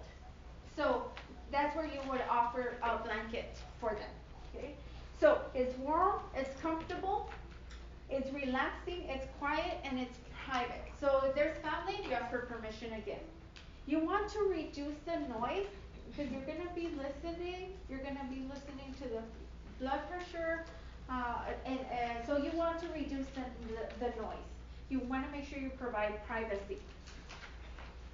So before measuring the vitals, you want to follow that they've at least been resting for 5 minutes. If they did have anything to drink, you do want to wait about 30 minutes. Especially if you're taking an oral temperature, they just have iced tea or they have coffee, that's going to change the temp. So make sure that you wait at least 30 minutes. If you're going to obtain a blood pressure and they're wearing a very, very tight sweater and you roll it up, you can roll it up, but if it's very tight, it's going to, when you place the cuff, it might obstruct where you're placing the cuff. So if they can go ahead and remove it, it's even better. So if they can remove any restrictive clothing, is better. Okay? And your patient, however you're taking the vitals, may be sitting or standing. So we'll cover orthostatic orthostatic blood pressure, and we have your patient moving, sitting, supine, sitting, and standing up. That are your rules. You need to gain your patient's trust. You're going to address them by name, so you will ask them what they would like to be called. You want to wash your hands in front of them. Remember I told you? And what else did I tell you should do in front of them? Clean the stethoscope in front of them. They're going to love you. They're like, okay, take care of me. During preparation of obtaining the vital signs, you want to explain to them what you're going to be doing and what to expect. So I'm going to be taking your temperature. I'm going to do oral temperature. I'm going to place it in your mouth. I'm going to be taking a blood pressure. I'm going to have to remove the sweater. You're going to be explaining everything to them and telling. And I will notify them about. Give them the results. Your pulse is 62, your blood pressure is 120/68. You're going to give them the results this way. So you're explaining it to them, explaining everything you're doing to them. And before this, and then once you say, I'm going to be, what do you say? Is that okay with you? Okay, ask for permission. General survey. When you, the first time you go in, even if you've had experience out in the healthcare, this is your first time as a nursing student. So your role has changed. If you worked as a CNA before, if you worked as an EMT before, you have that experience, but now this is your first time as a nursing student. So when you go and introduce yourself to the patient, you can shake their hand. Okay, so my name is Yvonne, and I'm going to be your nurse today. If your patient extends their hand, shake their hand unless you're like, oh no, because then you're going to break the confidence right there and then. Okay, that's why you have that hand sanitizer when you walk out the door. So they offer to shake your hand go ahead and shake their hand. There might be, but to be culturally sensitive, there's some cultures that they might not. So I personally, if they want to shake my hand, I let them. If they extend their hand, I'll shake it. But I won't be the first one to do it because I don't know if it's depending on the culture.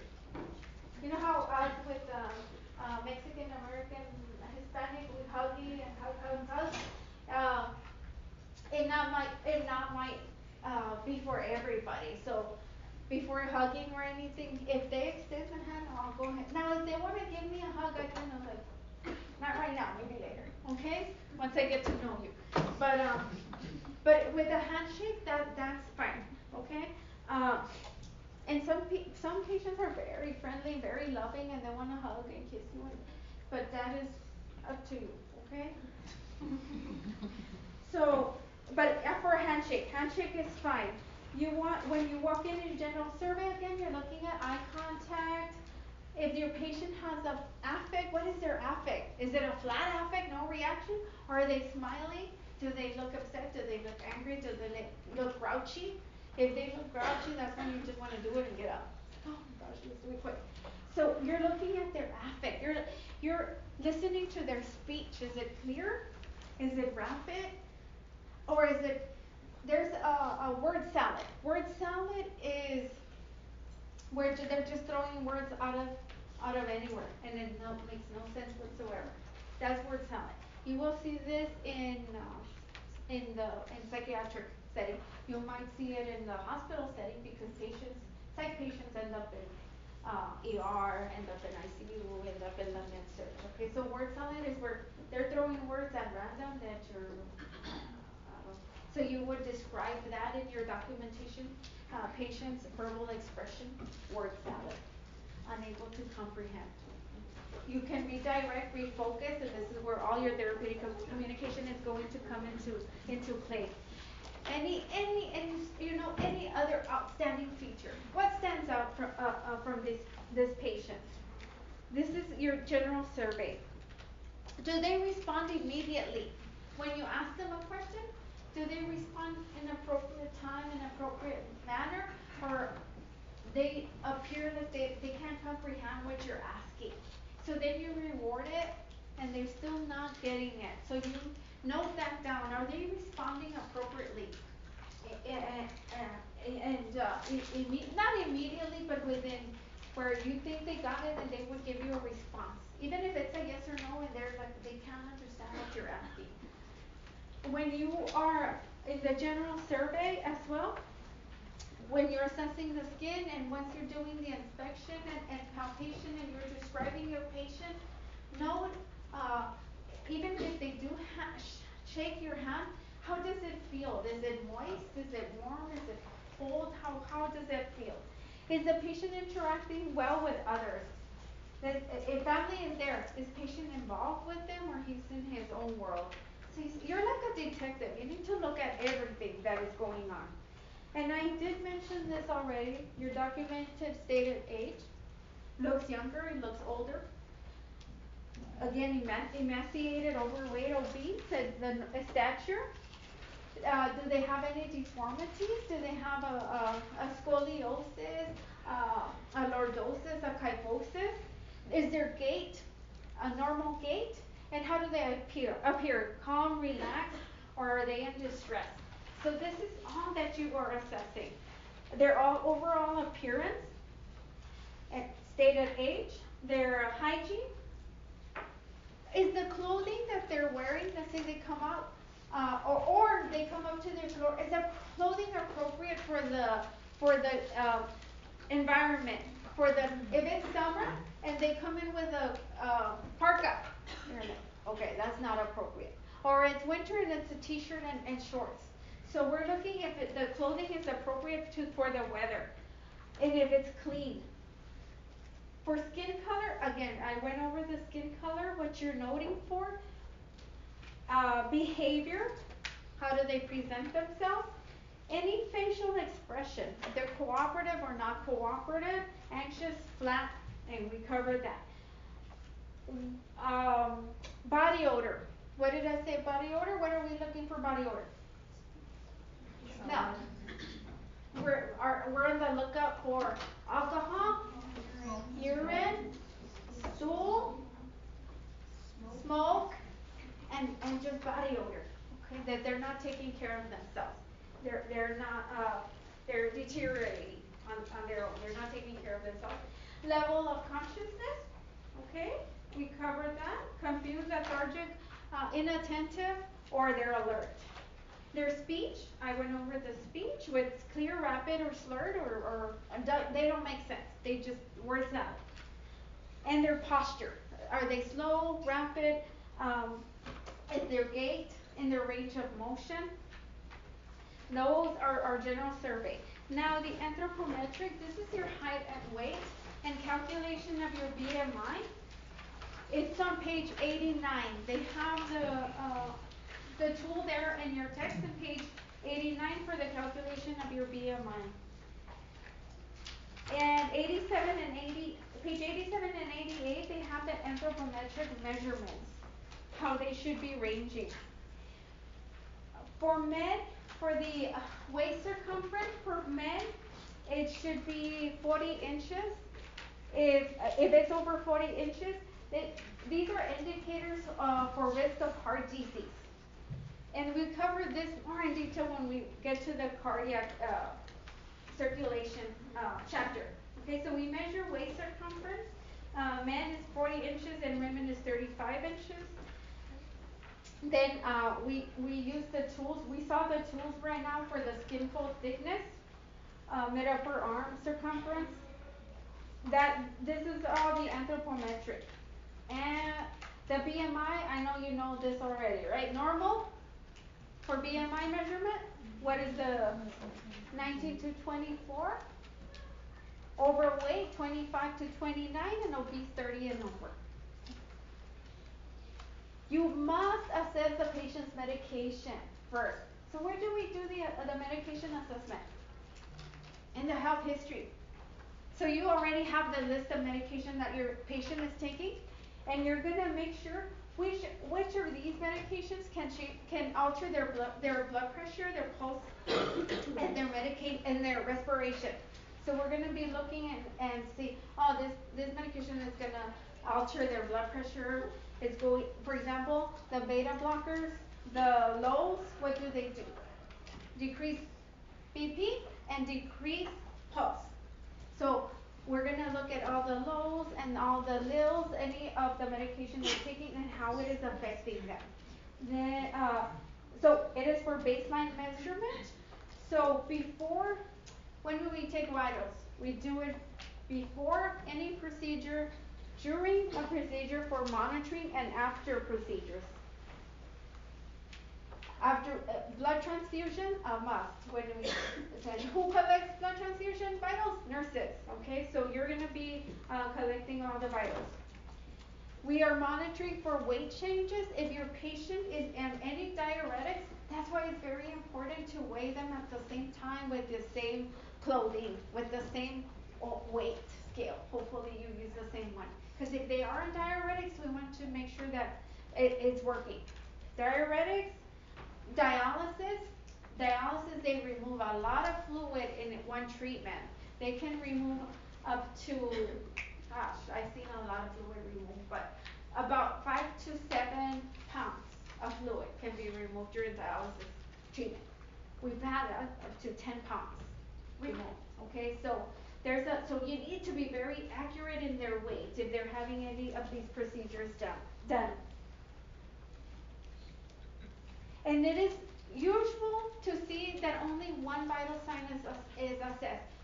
Of course, when you're doing the vitals, you'll collect all vital signs, but there might be a medication where you only have to collect every 2 hours or every 4 hours. You only have to collect the pulse, or the blood pressure, or the temperature. Okay, so we can go ahead and just have one vital, and you'll be familiar with that. But of course, every shift, if it's a routine, we're collecting all the vitals. But it is not unusual to have all the vitals as well. Body temperature, you had patho. You know that the hypothalamus controls the temperature. and with the basic metabolic rate, either you're gonna shiver, you're gonna non-shiver for heat loss and heat evaporation. Okay, so this is all thermal regulation. So body temperature, you have the normal ranges here. In lab, in lab, when you do simulated hospital day, we're gonna be using Celsius. In the hospital setting, they usually have Fahrenheit. You have, I did not write the page number for the turning Celsius and Fahrenheit, page 90. You have the formula for Fahrenheit and Celsius. Okay, but you do have to know the normals for both Fahrenheit and Celsius and the abnormals. With rectal temperature, that is the most accurate temperature. That's the core temperature. With the rectal temperature, you need to avoid using it on patients on newborns. You don't take rectal temps on newborns. You don't take rectal temps on patients with any cardiac issue. You can stimulate the vagus nerve, okay? So we avoid, if they have any cardiac issue, we're gonna avoid the rectal temp. That will just slow their heart rate, go into bradycardia, arrhythmia, okay, so tachycardia. So we avoid cardiac patients, we avoid any patient that has had rectal surgery. Or any type of rectal disease, any colon cancers, any type of rectal disease, and a patient who has diarrhea, we do not want to use rectal temperatures on them. For axillary temperature, which is the axillary? Okay, the armpit. That is maybe for children, if you're having a difficult time having them hold it in their mouth, we can go ahead and obtain the axillary temperature, which is it's okay, but it's not the best one to use. Okay, rectal is the best one to use, but you have all these patients that you have to be careful with. And then you have then you have the electronic thermometers, the ones that you practice in lab, the disposable ones. You put the probe cover, you place it sublingually in the sublingual pocket, and they hold it until you get the reading. Okay, you must not do oral temperatures on patients. So those that you cannot do oral, then you can do the axillary. So depending, it's going to be on your clinical judgment. You do not do oral temperatures, of course, on patients that are hospitalized for seizures. Okay? No oral on patients who are at risk of, because with your luck, you put it in and they have a seizure right there and then. Okay? So if they're in the hospital for seizures, we do not use oral. If they are confused, we don't want to use oral temperature. And let's say they have the mask for oxygen. If they have the mask, it might be at a high, it has to be in a high level, over 5 liters.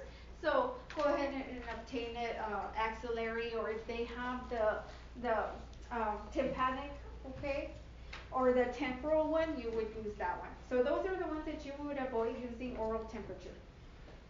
You have the tympanic, where you place it inside the ear, and the tympanic one is accurate.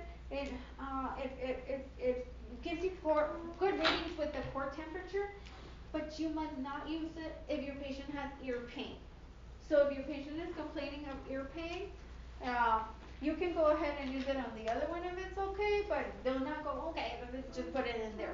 Don't use it if the patient has ear pain. The temporal artery, that's the fastest one, the most convenient, the easiest one to use. It does use infrared a sensor. So you've seen it, they sell it everywhere now, so just make sure you get the top of the forehead and behind the ear. Okay, so that's how you are reading with your temporal thermometer. With the tympanic, you do not use it when they're complaining of pain, and do not use it if they have an infection of the ear either. So you avoid using the tympanic there. when you look at the thermometer, blue, when you saw the blue top in lab, that's oral, okay? The blue signifies oral. What does the red signify? Rectal. Rectal. So don't confuse them, okay? Make sure you're paying attention. So red, and when I started nursing, I remember they were together. You'd have the red top and then the blue top, and they were in the same monitor. Now I think I guess it happened too much. Now they have it separate. But you just make sure you might get one of those old ones and it had the red and the blue together. So make sure oral is blue tip, and rectal is the red tip. So with obtaining the right route, it's gonna be up to you. It's gonna be up to your critical thinking. It's gonna be up to you what you decide to use for temperature.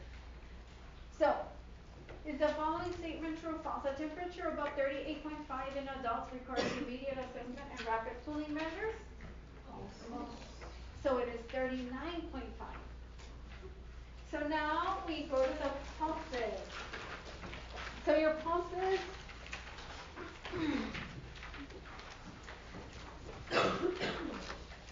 so the pulse is the contraction of the heart that causes blood to flow, and it creates a pressure wave. So this is what you're feeling. You're using your fingertips to assess, and just remember you don't use the thumb. So, and then you have what we practice, right? Where is your apical? Where do you assess the apical pulse? That's intercostal space, yes. So we're gonna palpate the arterial points, and we are measuring rate, rhythm, amplitude, and elasticity. So for the amplitude, that is the pulse strength. Okay, so we're gonna identify it as 0, +1, +2, +3, and +4. In page 94 and 95, you have the pulse sites. So these are the sites that you obtain pulses. And you also have the table of the identifying at 0, +1, +2, +3, +4. So what is the normal? +2. Okay, so 2+ is what all of you should be at. No one should be at a +4, but I don't know. But you're just gonna find normal findings with each other. When you go to the hospital setting, that's where you're gonna locate the abnormals, and you're gonna say, oh my gosh, what is this? If you find let's say you find a bounding pulse, or you find a weak pulse, and you're like, oh my, ask your patient, can one of my other students come in? Can one of the other students come in and feel? So bring everybody in, okay? As long as your patient says it's okay. That's what we used to do. We identified any murmur on a patient. We'd be all in there. Oh, listen to the murmur. Patients love it. Most patients love it. They like the attention and all the students there with them. So just make sure your patient is okay. So we go and assess, or if they found an abnormal lung sound, everybody would go and listen to the abnormal lung sound. So any abnormality you locate, ask your patient, is it okay if one of the other students comes to listen? And take them. And then it's very interesting that everybody wants to hear.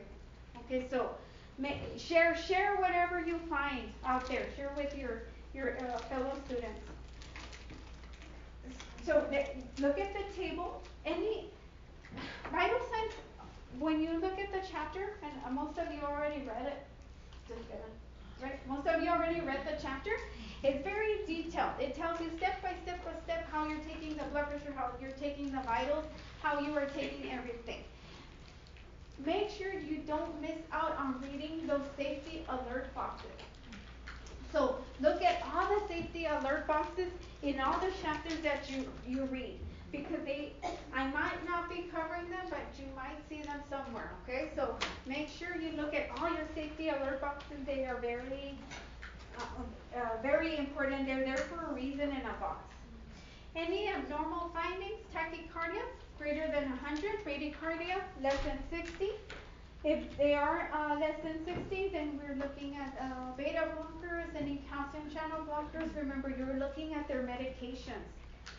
If they're on digoxin, you know that you're making sure you're noting their apical pulse, you're checking their apicals before medication and after. Any arrhythmias that you know, any pulse deficits, and pulse artenance. Now, pulse deficits. How do you obtain a pulse deficit? A pulse deficit is the difference between the apical and the radial pulse. Remember, difference between the apical and the radial pulse. And you're going to assess them simultaneously. So you have two nurses. You're going to start counting at the same time. One nurse is going to be counting the radial pulse, and one nurse is going to be counting the apical pulse. So for 1 minute you're counting, then you're going to be comparing the number. And that number that you obtain is the pulse deficit. Okay, so if you have a 60 apical and 80 radial, then you subtract it. So it's the difference between, what did I say? So how would you do that? How do you subtract it? So just it's kind of tricky. So it's radial minus the apical. Okay? Radial minus the apical. So what is the number going to be in the top? The apical minus the radial. Okay? So that is how you obtain a pulse deficit. But you see it as the difference. Okay, please. So there's the radial or the apical? Difference in pulse. So you subtract the radial from the apical. Okay? Subtract the radial from the apical. Don't confuse it. It's worded differently. It's worded differently.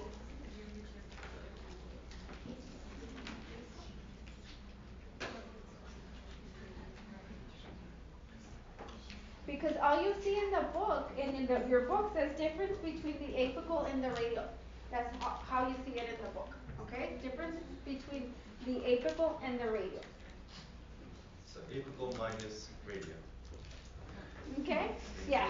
But you won't believe how this is so confusing. So creates such a confusion. Such a confusion. Apical minus radial. Radial from the apical. Yes. See how confusing it? You're subtracting the radial from the apical. Apical minus radial. Yeah. That's the final answer. Yeah. Apical minus radial. And it's just very so that is your pulse deficit, okay? What are we looking at on pulse deficit? It's just an ineffective contraction of the heart. Okay?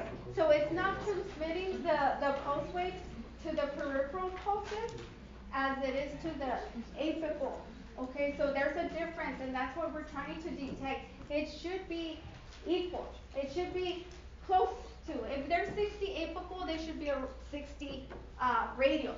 Okay. Now, if we have a great difference, then we have a pulse deficit, and we need to assess what is happening. Is it the heart contraction? So we're going to evaluate heart contraction. Is there enough blood circulating to the periphery? Okay, so that's what we're looking for if we do obtain a pulse deficit. So again, okay, so it's worded, you might see it very, but you put it clear, okay? All right. So that is your pulse deficit. And then we have, do I have it here? I don't cover it yet. No.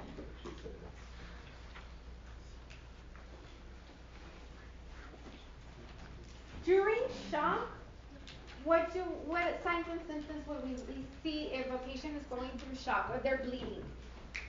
What signs and symptoms? Hypotension. And increased heart rate, anxiety. Okay. We might even note some pyrexia. Okay, so what can affect the blood? What can affect the vitals? What type of activities can affect their vitals? We said medications already. It's not an activity, but can affect their vitals. What else can affect their vitals?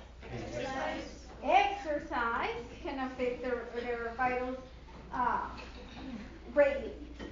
On medication, we spoke about our cardiac medications, diuretics, the weight and the blood pressure. How about the bronchodilators? What will the bronchodilators do?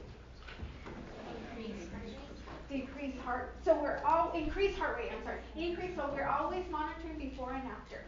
Okay, we give a bronchodilator. So before the albuterol treatment, you're gonna know, you're gonna collect the heart rate. So that's why it's very important to know what medications they're on. It's gonna be dependent on your assessment. And documentation. Documentation. I think that's it. I already covered the stethoscope. So, okay.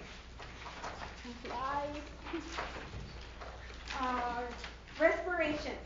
So one respiration accounts for one inspiration and one expiration. That's one respiration. So it supplies oxygen to the body and to all vital organs, and it eliminates carbon dioxide. Factors that influence respiration: increase in exercise, increase in anxiety, increase in pain, increase in smoking. You wait at least 30 minutes if they've been smoking, eating, wait at least 30 minutes, exercising, wait at least. And positioning themselves can also affect. Medications can increase or decrease their vitals. Any neural injuries could decrease their vitals. Low hemoglobin. Hyperventilation. Hyperventilation, what is it affecting? The respiration rate and depth. Okay? Hypoventilation. So in hyperventilation, it increases the rate and depth, and in hypoventilation, decreases the rate and depth. Where would you see hypoventilation? What is if you know hypoventilation? What are you going to be looking into? Hypothyroid. What else? What else can bring down the respirations? Hypothermia.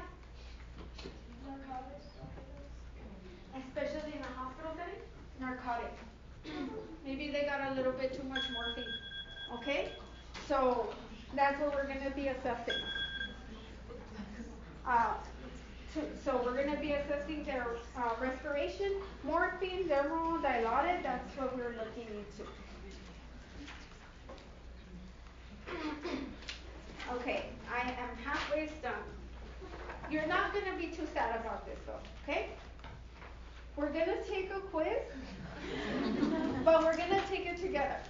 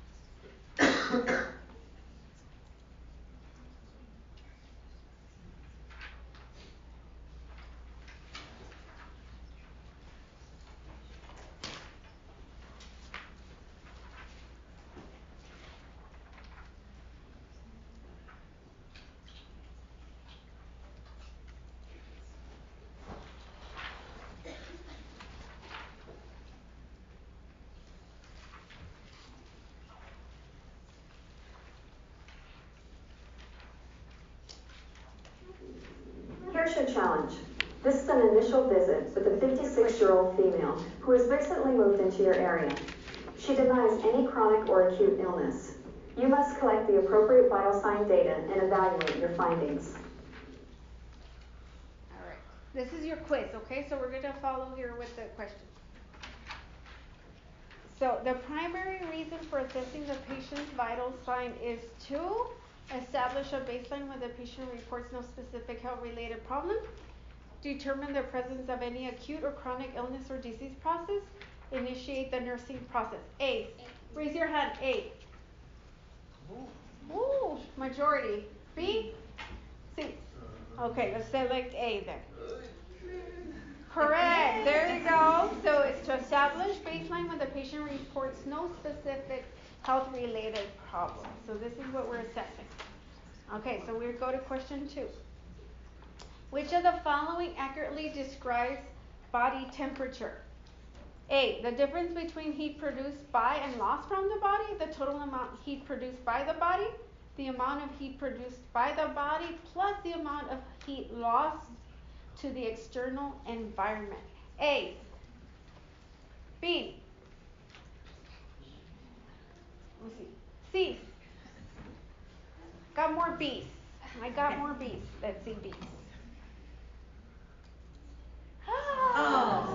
Okay, so B, the total amount of heat produced by the body is this. Although the amount of heat produced by, although the amount of heat produced by the body is one component of temperature, body temperature is the difference between the amount of heat produced by the body process and the amount of heat lost to the external environment.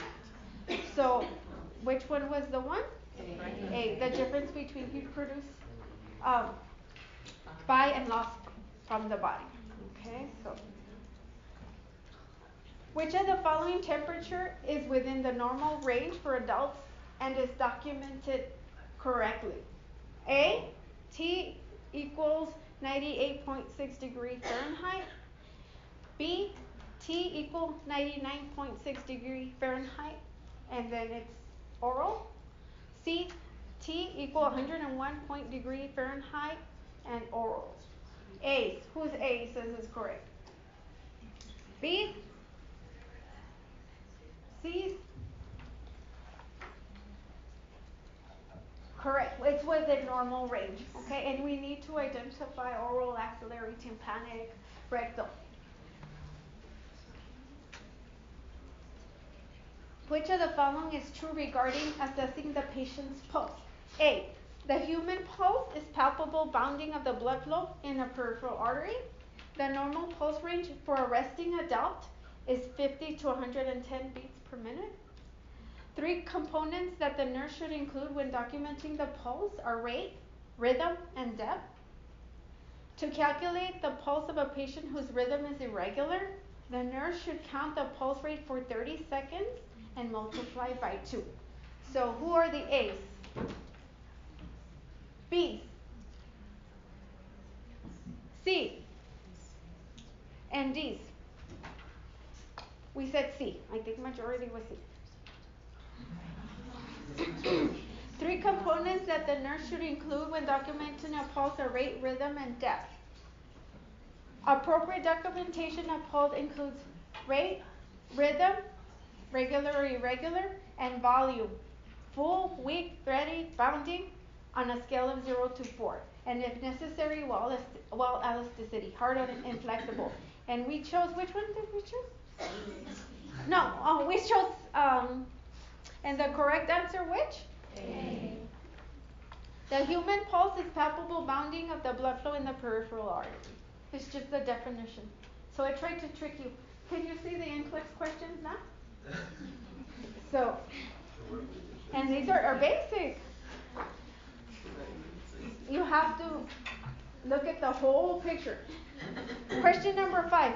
Will your assessment of respiration provide information about your patient's ability to intake carbon dioxide and to expel oxygen? A, B. Correct, okay. Respiration respiration is a mechanism a person uses to introduce oxygen into the body while expelling carbon dioxide into the atmosphere. Which of the following is true regarding assessing a patient's respiration? A. It is best to inform the patient that you are assessing her respiration. B. Respiration equal 14 per minute, normal, regular, is an appropriate documentation of a patient's respiration. Occurrence of periods of apnea in an older adult is normal respiratory finding. D. Anxiety and acute pain are two factors that should not affect a patient's respiratory rate. How many A's? How many B's? Okay. I think I saw a lot of B's. C's and D's. Okay, so I saw the majority was a B. Appropriate documentation of respiration includes rate, rhythm, and depth.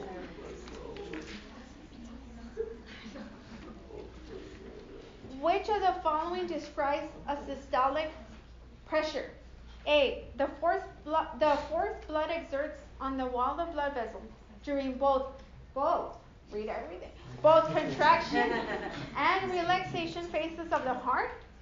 B. The pressure exerted by the blood during the heart's contraction phase. The pressure exerted by the blood during the heart's relaxation phase. So, A's, B's, and C's. Okay. So, I have to read everything very carefully. Now, we're getting there. We're almost getting there. Question 8. You recorded your patient's blood pressure as 166/88. Is this within normal range for an adult? No. Correct.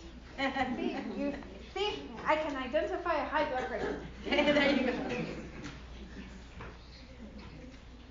And I think that's the last one, wasn't it? No. I carried you to more. Okay. Your patient's blood pressure exceeds the upper limit of the normal range for an adult. So you measure it again. Okay?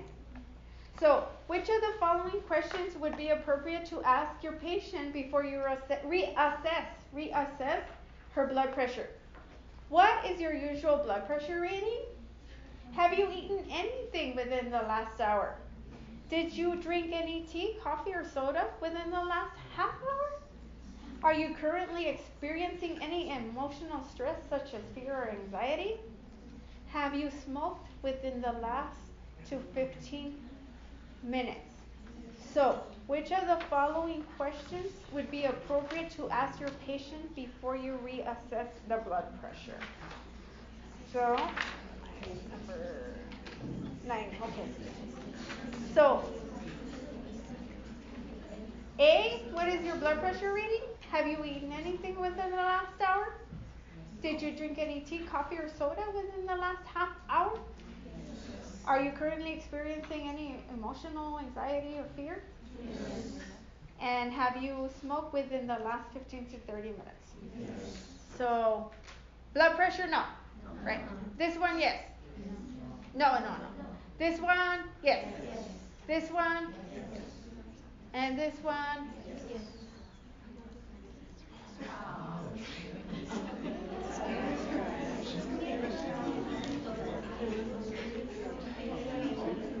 Yes. So, why would you ask if you reassessing? So you should already know your baseline pressure. Why would you ask again? When you're reassessing? Yes, because I mean you should already have your baseline. When you're doing the assessment, and that's when you get out to the clinical field. You usually do ask, what is your usual reading? So then they'll tell you, I read pretty high, or I read pretty low. That's why you would ask them. That's why I introduced you to this quiz, because you get to see, oh my gosh, I thought I could do it, and it was going to be black and white.